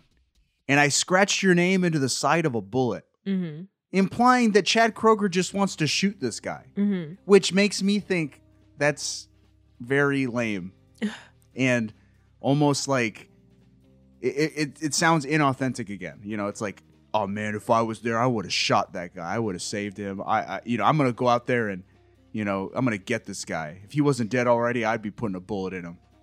I'm scratching his name in a bullet because this one's for him. Mm-hmm. I don't know. I have to disagree with that. I read this song as, right, like the stages of grief, and this is anger. Okay. And I believe that. And I read that as there is a retaliatoriness that comes with being angry about grief, right? Like, this was taken away from me, and what can I do to make it even? What can I do? So, like, this feels very, very authentic to me in that, like, yeah, he probably didn't actually scratch a name on the side of the bullet, but the feeling of, like, you need to be paid back, right? Even as we talk through, like, how do you think that you have the right to take someone's life? How do you think this is okay? But on the flip side, being like, but I can justify it because an eye for an eye. And I think that that's such a natural progression in this stage of grief, and like the actual ferocity of anger that you feel, especially when someone is taken in this way, right? Like, not just like, oh, they died because they were old and they were sick, or they were battling something and it was over a long time, something that was absolutely preventable, So I get it. I get where it's like, was there a better way to say that? Is there something else that you can do? Like, but I think that, like, if that was how he felt even for a second, then it was, like, because I think there were definitely some times where we're like, it would be better if, and they're okay. No, that's not okay. If he had added more to the song about wrestling with that feeling, like, this is how I feel in the moment. I know it's irrational. I know, it's like, I want to take an eye for an eye, but I know that's not the right thing, or something, like a realization, a reflection, right? Yeah. Then I'd be on your side. But for some, like, with all the other context of knowing how Chad Kroeger writes his songs and how on the nose they can be, for some reason, I have to, like, take him at face value here. It's like, no, dude, this guy wants to shoot this guy, but you're Chad Kroeger. You can't. You're gonna die out there, Chad. Like, you're not hard, Chad. Yeah. Well, you're not bad. You're not bad. But okay, so I hear you, right? But I think that, like, Dimebag died 2004? ? Yeah. And this song came out in 2005. Correct. The album came out in 2005. There is nothing to say that in that year span, he had gotten past the anger. Like, wrestling doesn't, like, I'm wrestling with it. I have not overcome it. I don't know. I just want more emotional depth out of Nickelback. That's what I want. Okay? I get it. Okay, I think this is very depthly emotional. Shut up. Depth. I think this has a good amount of deep. But I get it. I get what you're saying. I get this one a little bit less than I get Rockstar, where I'm just kind of like, no. Well, it's better than Rockstar. Like, yeah. It has more emotional No, depth. I mean, I get your point in Rockstar more than I get it on this point of, like, authenticity. Again, you're allowed to have your own opinion, but I think, like, I was going through my old poems yesterday in preparation for our Mortified event this month. And I was, like, looking at stuff, and I was like, oh my gosh, it was so angsty and edgy. This is a 35-year-old man who wrote this song. Whatever. I'm currently angsty and edgy, and I am also 35.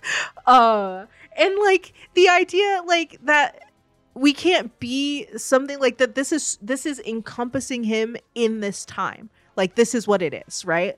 And that, for me, feels very authentic. It feels very much more like a photograph of this moment, right? More than anything else. I wonder if he looks back and is just like, yeah, no, I obviously moved past that, and I think that I could have said something, but, like, I wasn't in that place. That's not where that song was written from. That's fine. It's like, I mean, like I said, there's stuff to appreciate about Side of a Bullet, but for some reason, I picture Chad Kroeger actually thinking he could take a guy. If he had been there, he could take the guy. I don't know. Maybe I'm just putting words in his mouth, but that's how I feel. Yeah. I also think, though, right, like, there are many of us that definitely feel that way about something, There's sometimes when I'm like, oh, man, if I'd been there, would I have been able to X, Y, and Z? But he's not questioning. It's like, no, I don't know. There's, like, a conviction there. Yeah, well, white man. And in the wake of his mistake, so many lives are broken, gone forever from a loaded bullet. And in the wake of his mistakes, so many lives are broken, gone forever from a loaded bullet.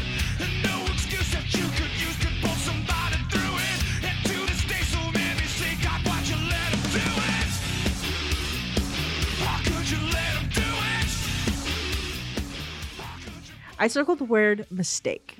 I don't know why. I think it's interesting that it was mistake and not choice.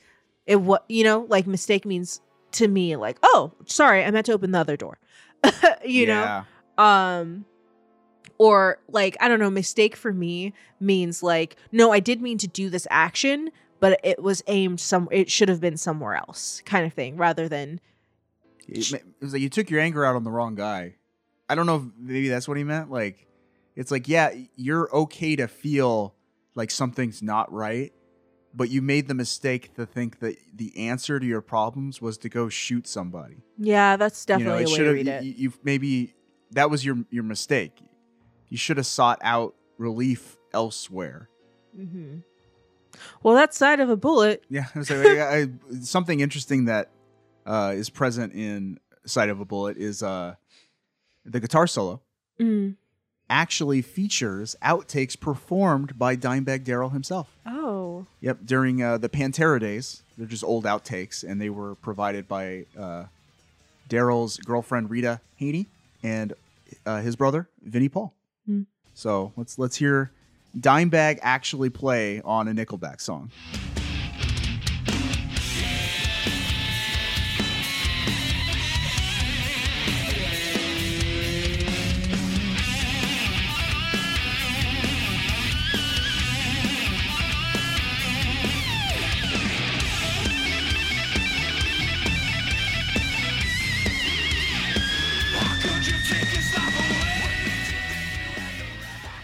Pretty sweet. Yeah. So rest in peace, Dimebag. And very interesting to have two Dimebag Darrell songs in a Media Made episode. Yeah. So maybe we should just do a dark episode on Pantera. Just kidding. Maybe one day. Just kidding. And the last song we're going to talk about is probably the one that has the most emotional depth. It's what I've been looking for. And that is the song Saving Me.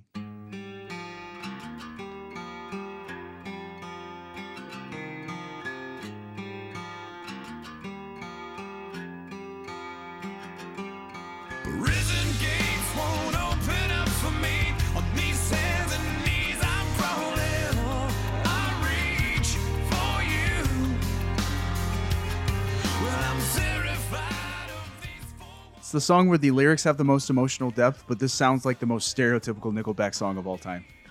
This is How You Remind Me Again. What's the other one from their second album that sounds just like How You Remind Me? I did a mashup when I don't remember. Like, it's just that type of song. Mm-hmm. You know, it's like the very like safe single Nickelback song. Mm-hmm. Sonically. Lyrically, I think there's something. There's something to be said here. I think it's interesting. I think we might be on opposite sides again, but opposite. Let's do it. Prison gates won't open for me. On these hands and knees I'm crawling. Oh, I reach for you while I'm terrified of these four walls. These iron bars can't hold my soul in. All I need is you. Come please, I'm calling. And oh, I scream for you. Hurry, I'm falling. I don't know. There's a desperation emotively in the song. You know what I mean? Yeah. Like, I feel like a man who's trapped in society, circumstance, period in life. Yeah. And he's calling for someone who know, family, loved one, God.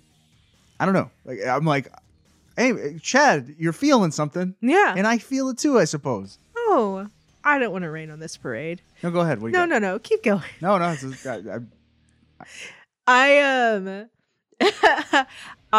Again, love the song because nostalgia.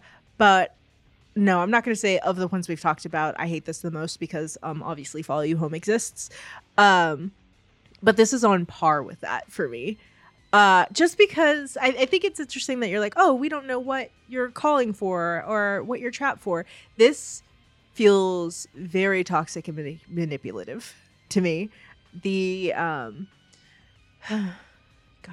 Show me what it takes to be the last one standing. Teach me wrong from right, and I'll show you what I can be. Say it for me. Say it to me, and I'll leave this life behind me. Say it if it's worth saving me. Show me what it's like. The last one teach me wrong from right. And I'll show you what I can be. And say it for me, say it to me. And I'll leave this life behind me. Say it if it's worth saving me.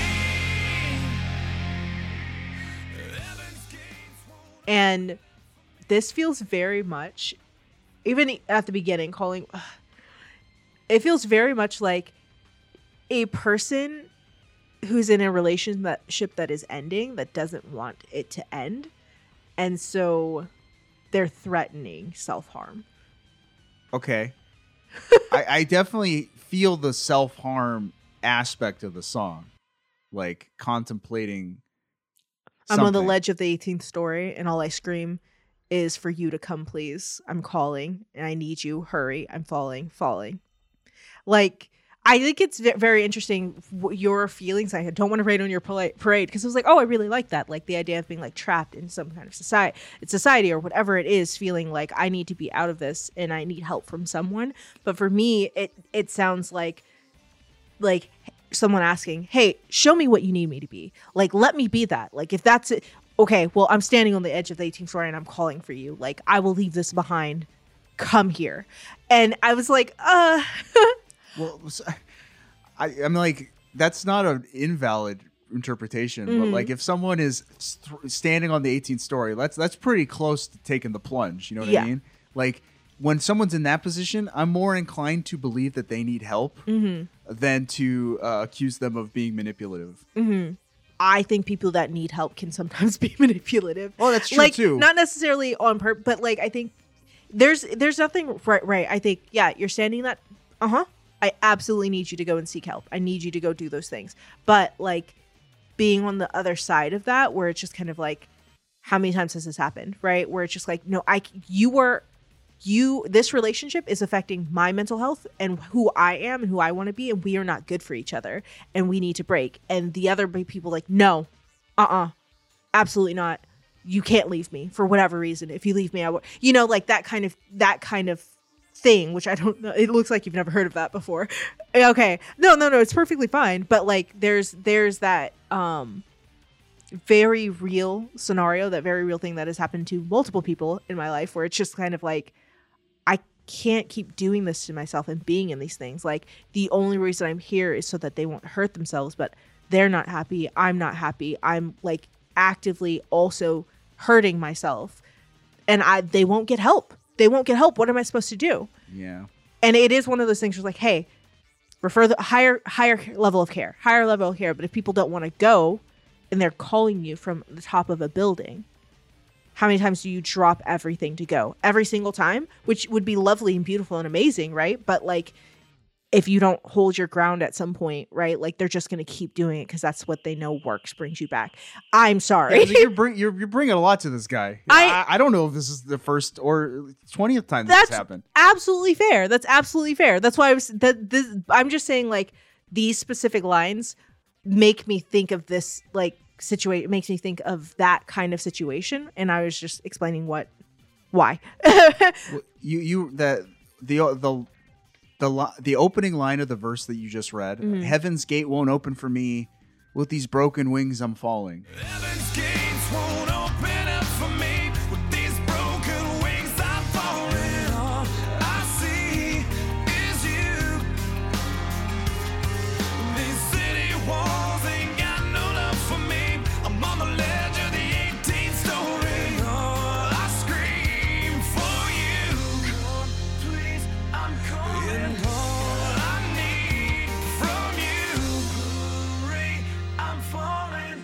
I'm falling. Show me what. Right? I don't know. That evokes to me a person that feels guilty about something they've done. It's like, that feeling that, oh, I'm not even worthy of God's love. You know what I mean? Like I'm an evil man, or I've done something so horrible. Like this is like this deep remorse and regret in life that it's like no one could ever love me or want me. Right. I should just end it all. I was like, and that was like, that makes me feel like, oh yeah, this guy's really feeling it. He needs some help. Yeah. I don't disagree. I absolutely think this person does need help for whatever it is. But the line that you stopped short of the Heaven's Gates won't open up for me. With these broken wings I'm falling, and all I see is you. It's the hyper focused nature of it more than anything else. But like pulling that back, right? Like I'm just saying, this is what I saw when I like pulling that back and seeing it through your eyes. The idea that like because then the idea that like I'm standing at Heaven's Gates and they won't open for me. So I'm falling down and I'm looking at you. You're not, from a literary standpoint, you're not looking at God. You know, right? So what is the you that you're asking to save you, right? Like, maybe he wronged his lady, you know, he hit her, you know, and he feels real bad about it. But I mean, in that case, maybe it is a little manipulative or whatever, but I don't know. Like, who even knows if she can hear him right now? If like he's directing this at her, or just like, you know, just into the ether. It's like, yeah, I feel so bad and there's nothing I can do to win her back. Yeah. And even with that, right? What comes right after that chorus is, show me what it's like to be the last one standing. Teach me wrong from right. The idea, if you're like, oh, they did something wrong, you're like, okay, well, I don't know, Rod. Like, if I like did something to you, like if I actually got really mad and I just started punching you in the face, right? And then you're like, absolutely not. I got to get out of here. We're not going to be. It's like, wait, babe. Show me what it means to be right. Show me how to be the last one standing. We can do this together. No, Teach me wrong from right. Right? Like, why am I putting the burden of education on you, whom was attacked? No, you can fix me. We can make this better, rather than like, unless the song is to a therapist, right? Like, if this song is to your therapist, where it's just like, show me wrong from right, and I will show you and everyone that I can be good, that I can overcome this. Like, Heaven's Gates won't open up to me and I'm falling into your therapist chair. Like, that's the only way, I like, see these, is you. yeah, that's the only way these lyrics work for me, right? Like, this could possibly be the song that comes before, like, in a movie, or not a movie, in a story standpoint, I'll follow you home, right? Like, all I see is you have to save me and I'll still follow you home. Like, to me, like, that's why I was like, it's on par, because it's just kind of like, hurry, I'm falling, all I need is you, please come, I'm calling, I scream for you, hurry. Like, sir, call the police. Like, I don't know. And so that's why I was like, I don't want to rain on your parade. It does make me feel stuff. I'm sorry. No, that's fine. I mean, I don't have a lot of ownership over this, so you know, screw you, Chad. Your lyrics suck. I'm so sorry. Jess convinced me. No, I'm so sorry. No. I said, I think we're gonna be on opposite ends in a different way this time, because I was like, I like the song nostalgically, but. You know, I'm not here to defend this song too much. So Did I ruin it? No, Did I ruin this segment? No. I honestly, like, all the songs. I think they've built a compelling case about the quality of Chad Kroger's songwriting in particular. Dang it! Well, you didn't mind Side of a Bullet. I minded it less. You minded it less, and you like the guitar riff and Follow You Home. Is there anything else you want to talk about with Saving Me? No, I feel like I've made you sad. Do you recommend Nickelback's All the Right Reasons? Yes. Why? 'Cause nostalgia. If someone's never heard Nickelback before, should they listen to this one? Yes, Mike, you should. Portnoy.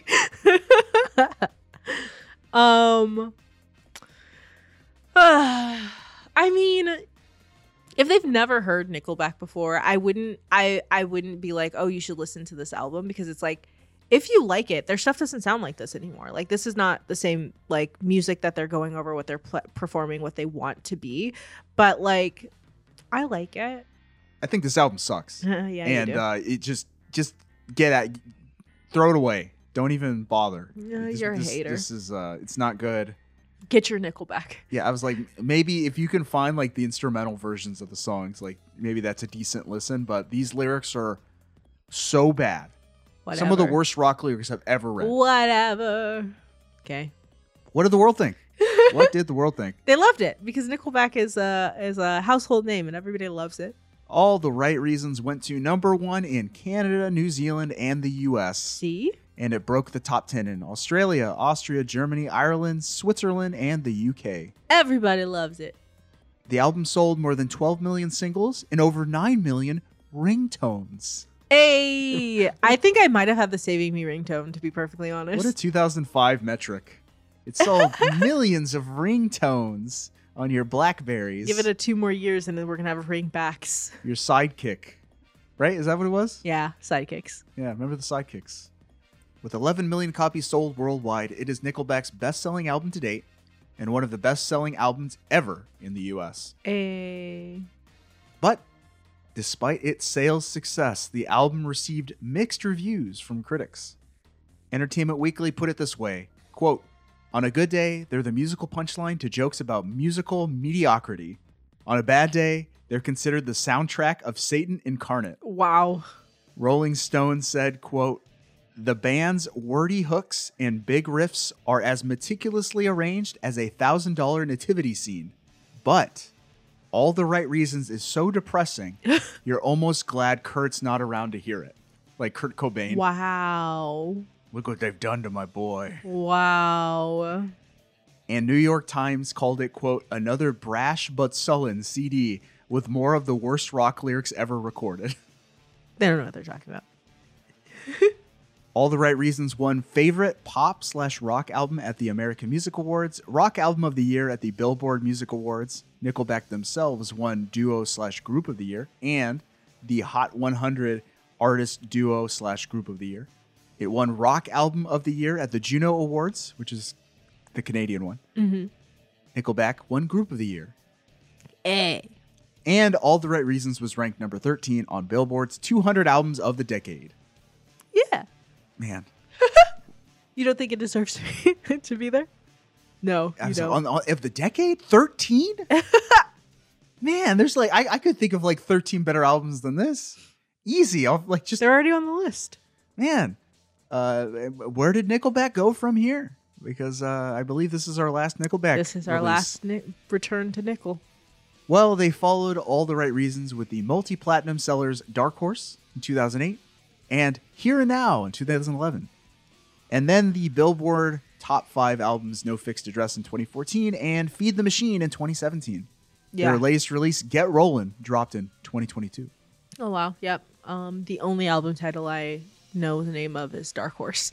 I was completely out after that. From what I understand, No Fixed Address is their, it's like their political dance album, I think. Dance? Yeah, it's like they went like pop dance for a little while there. Okay. And then I think Feed the Machine is the one with Sam Quentin on it. I don't know who Sam Quentin is. It's the one where he doesn't want to go to jail. Oh. Why I thought you were does saying this song stink? Sam Quentin. Like Sam. he was a featured artist. Oh no, San Quentin. Got it. One of the most commercially successful Canadian rock acts of all time, Nickelback has sold more than 50 million albums worldwide. However, Nickelback's legacy remains complicated. In 2011, users of the music-oriented dating site tastebuds.fm, which I've never heard of, apparently you like, it's like, what's the dating app where you swipe? Tinder? It's like Tinder, but with music. Okay. Nickelback was voted by users as the #1 musical turnoff. Oh, wow. And in 2013, readers of Rolling Stone named Nickelback the second worst band of the 1990s, behind only Who? Creed. Wow. The Black Keys, you know Black Keys? I know of them. The Black Keys' Patrick Carney told Rolling Stone in 2012, quote, "Rock and roll is dying because people became okay with Nickelback being the biggest band in the world." Well. Wow. Hey. Savage. That is very savage. There are different kinds of rock and roll, sucker. And in 2016, Sally Antonin, a cultural studies PhD student at the University of Eastern Finland, examined the phenomenon of hate surrounding Nickelback in her paper, quote, "Hypocritical BS performed through gritted teeth. Authenticity discourses in Nickelback's album reviews in Finnish media," which sounds amazing. I read a little bit about it. She wrote, quote, "Nickelback is too much of everything to be enough of something. They follow genre expectations too well, which is seen as empty imitation, but also not well enough, which is read as commercial tactics and as a lack of a stable, sincere identity." Okay. I don't disagree. I love that. She pulled that quote from some music review. Hypocritical BS performed through gritted teeth. Put it on a shirt. Nickelback was the subject of a 2023 documentary film called Hate to Love, Nickelback, which examined the band's journey as one of the most commercially successful rock bands of the world and one of the most culturally reviled. Yeah. Whatever the case, Nickelback are heroes in their native Canada. Yes. Having won 12 Juno Awards over the course of their career, the band was inducted into the Canada Walk of Fame in 2007 and the Canadian Music Hall of Fame in 2023. If we move to Canada, does that mean you have to convert? No. But you should convert. You I'll gotta. No. Otherwise, they won't let you stay. That's part of the citizenship Yes. test. Do you like Nickelback? Yes. That is Nickelback. We did it. Oh, man. We did it. That wasn't too bad. Who won? I Avenged did. Sevenfold or Nickelback? Yeah. Yeah. You sincerely think Nickelback put out a better album than Avenged Sevenfold? Yeah. She's shaking her head. No. Am I but shaking saying my head yes. or are you saying that I'm shaking my head? Nope, she's shaking her head I mean it. with her fingers crossed. Wow. Really? Kids, who are you going to believe? This is a auditory medium. Speak the truth. Yeah, I'm not going to give it to Nickelback. I wouldn't necessarily give it to either band, but since that's not how the show works, and I'm not giving it to Nickelback, that means it by default goes to Avenged Sevenfold. Avenged Sevenfold is the better album. I agree. I think like the music on Nickelback's album is not too bad, but like even as like metal musicians, Avenged Sevenfold does it better. Like Sinister Gates is way better guitar player than any of those Nickelback guys. The lyrics are way better. Even for a song as sloppy as Betrayed, about Dimebag Darrell, I think even the lyrics there are a little better than Side of a Bullet, which is like the strongest of the bunch. Okay. I don't agree with that. But all the other songs are clearly better than anything Chadwick Kroger wrote. Yeah. Sure. Yeah. And they took more risks. Yeah. There you go. Give a star to Nickelback. No. Yeah. Give it to Nickelback. He said it. Don't you cut that. Don't you cut that. Don't cut it. Don't cut it. So there you go. Give a star to Avenged Sevenfold. You can say that too, but don't cut the other thing. But as we all know, can't judge a music album on the music alone, right? Right. What do we judge it on? The fan chants and the album covers. I have for Jess the album covers for City of Evil by Avenged Sevenfold and then I All the already Right hate Reasons by Nickelback. Can you describe City of Evil for me? There is a skeleton sword man on a golden horse. Pale holding the horse. Excuse me. Pale horse. That's death. On a golden horse. It's the pale horse called death. Holding its golden mane in a bony fist with a graveyard behind it and a bat in the side, and there's a rainbow of fire, and then it says Avenged Sevenfold, and then it says City of Evil in fire, and then it says parental advisory explicit content. Well, that's on some of them. my copy doesn't have that on my computer, but I think the skeleton man with the bat wings is an apocalypse. Well, that's also the anthropomorphized version of their logo, which is called the Death Bat. It's like their mascot, Death Bat. They have a video game called, I didn't mention that, but like Hail to the King, when that album came out, they had a tie-in mobile game called like Death Bat, Hail to the King. And it's like an RPG where you play as Death Bat. Wow. Do you think we could still download it on our Probably smartphones? not. But good, bad album cover? I hate it. Okay. I think it's a pretty sweet metal album cover. Yeah. It's too much happening. It's too much. Okay. And tell me what's going on with Nickelback. It is blue-gray road rushing by with a car driving on a road, and a sunset and gray skies in the background. It is cleaner. Yes. It's classier.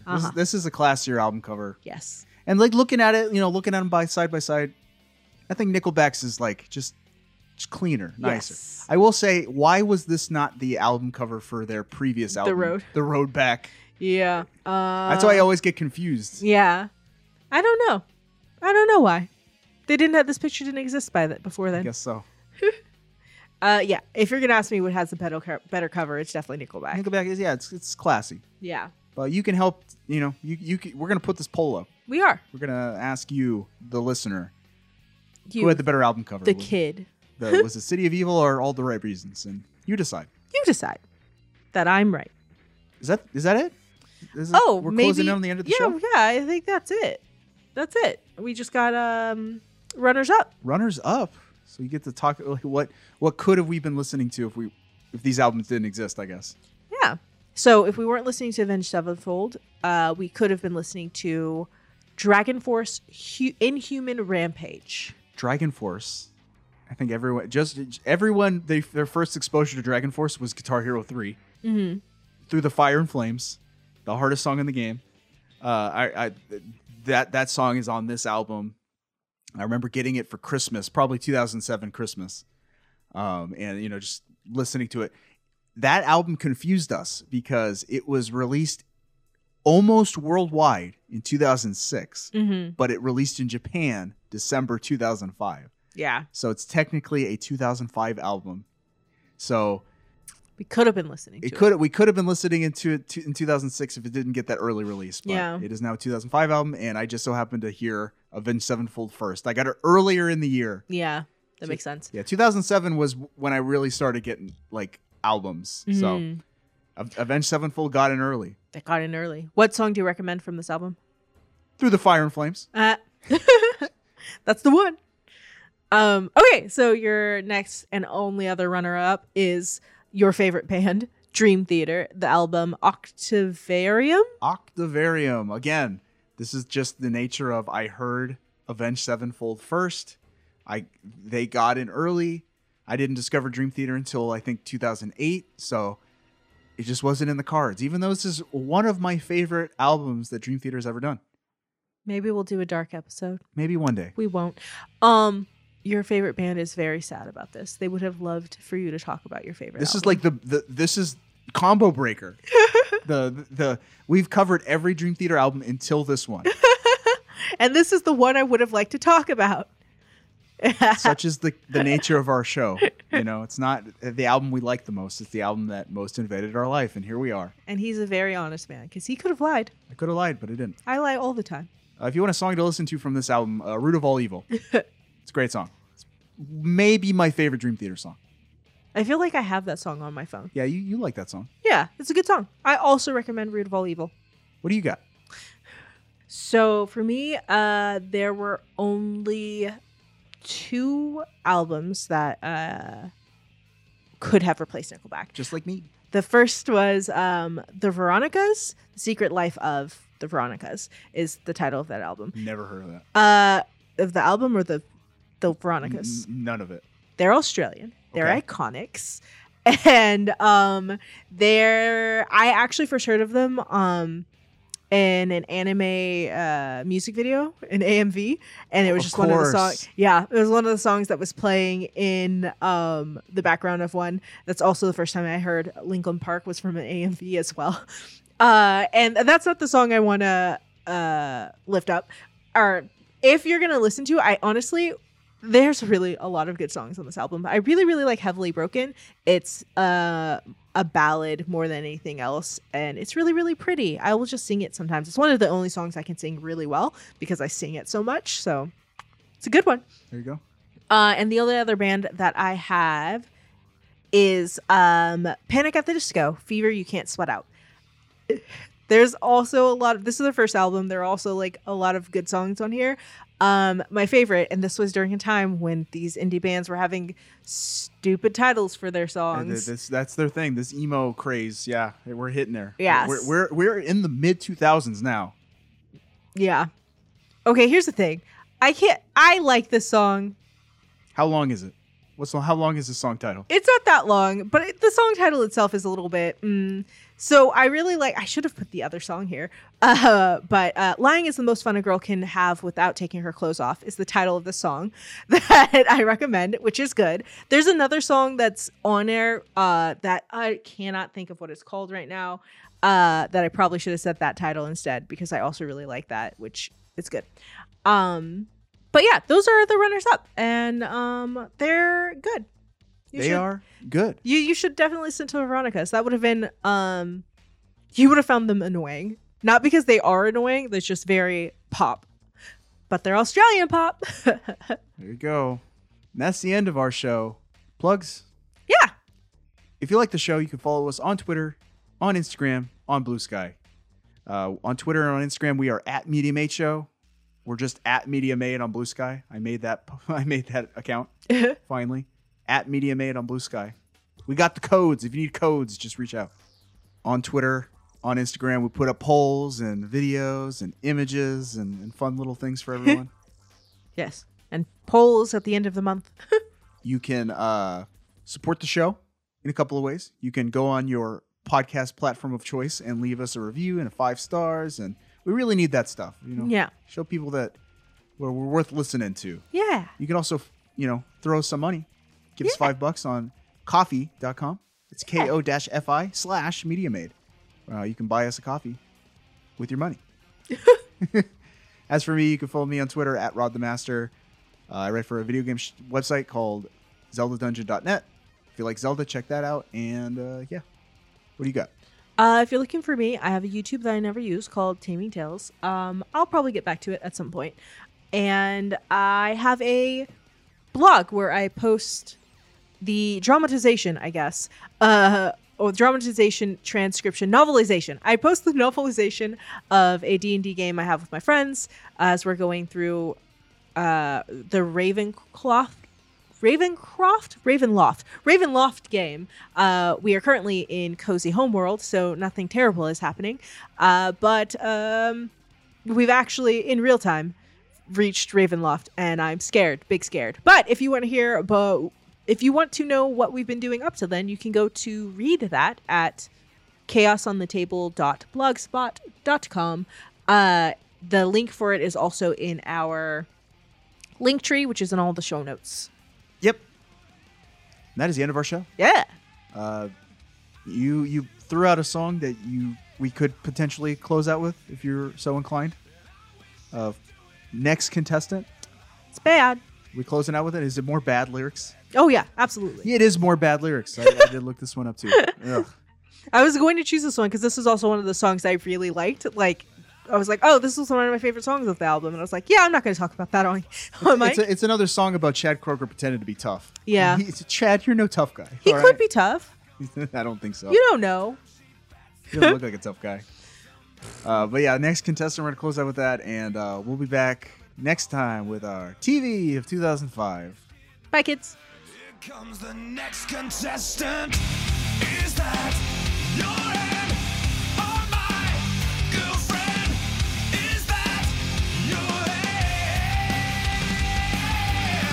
I wish you'd do it again. I watch you leave him limping, and I wish you'd do it again. I watch you leave him limping. There goes the next contestant.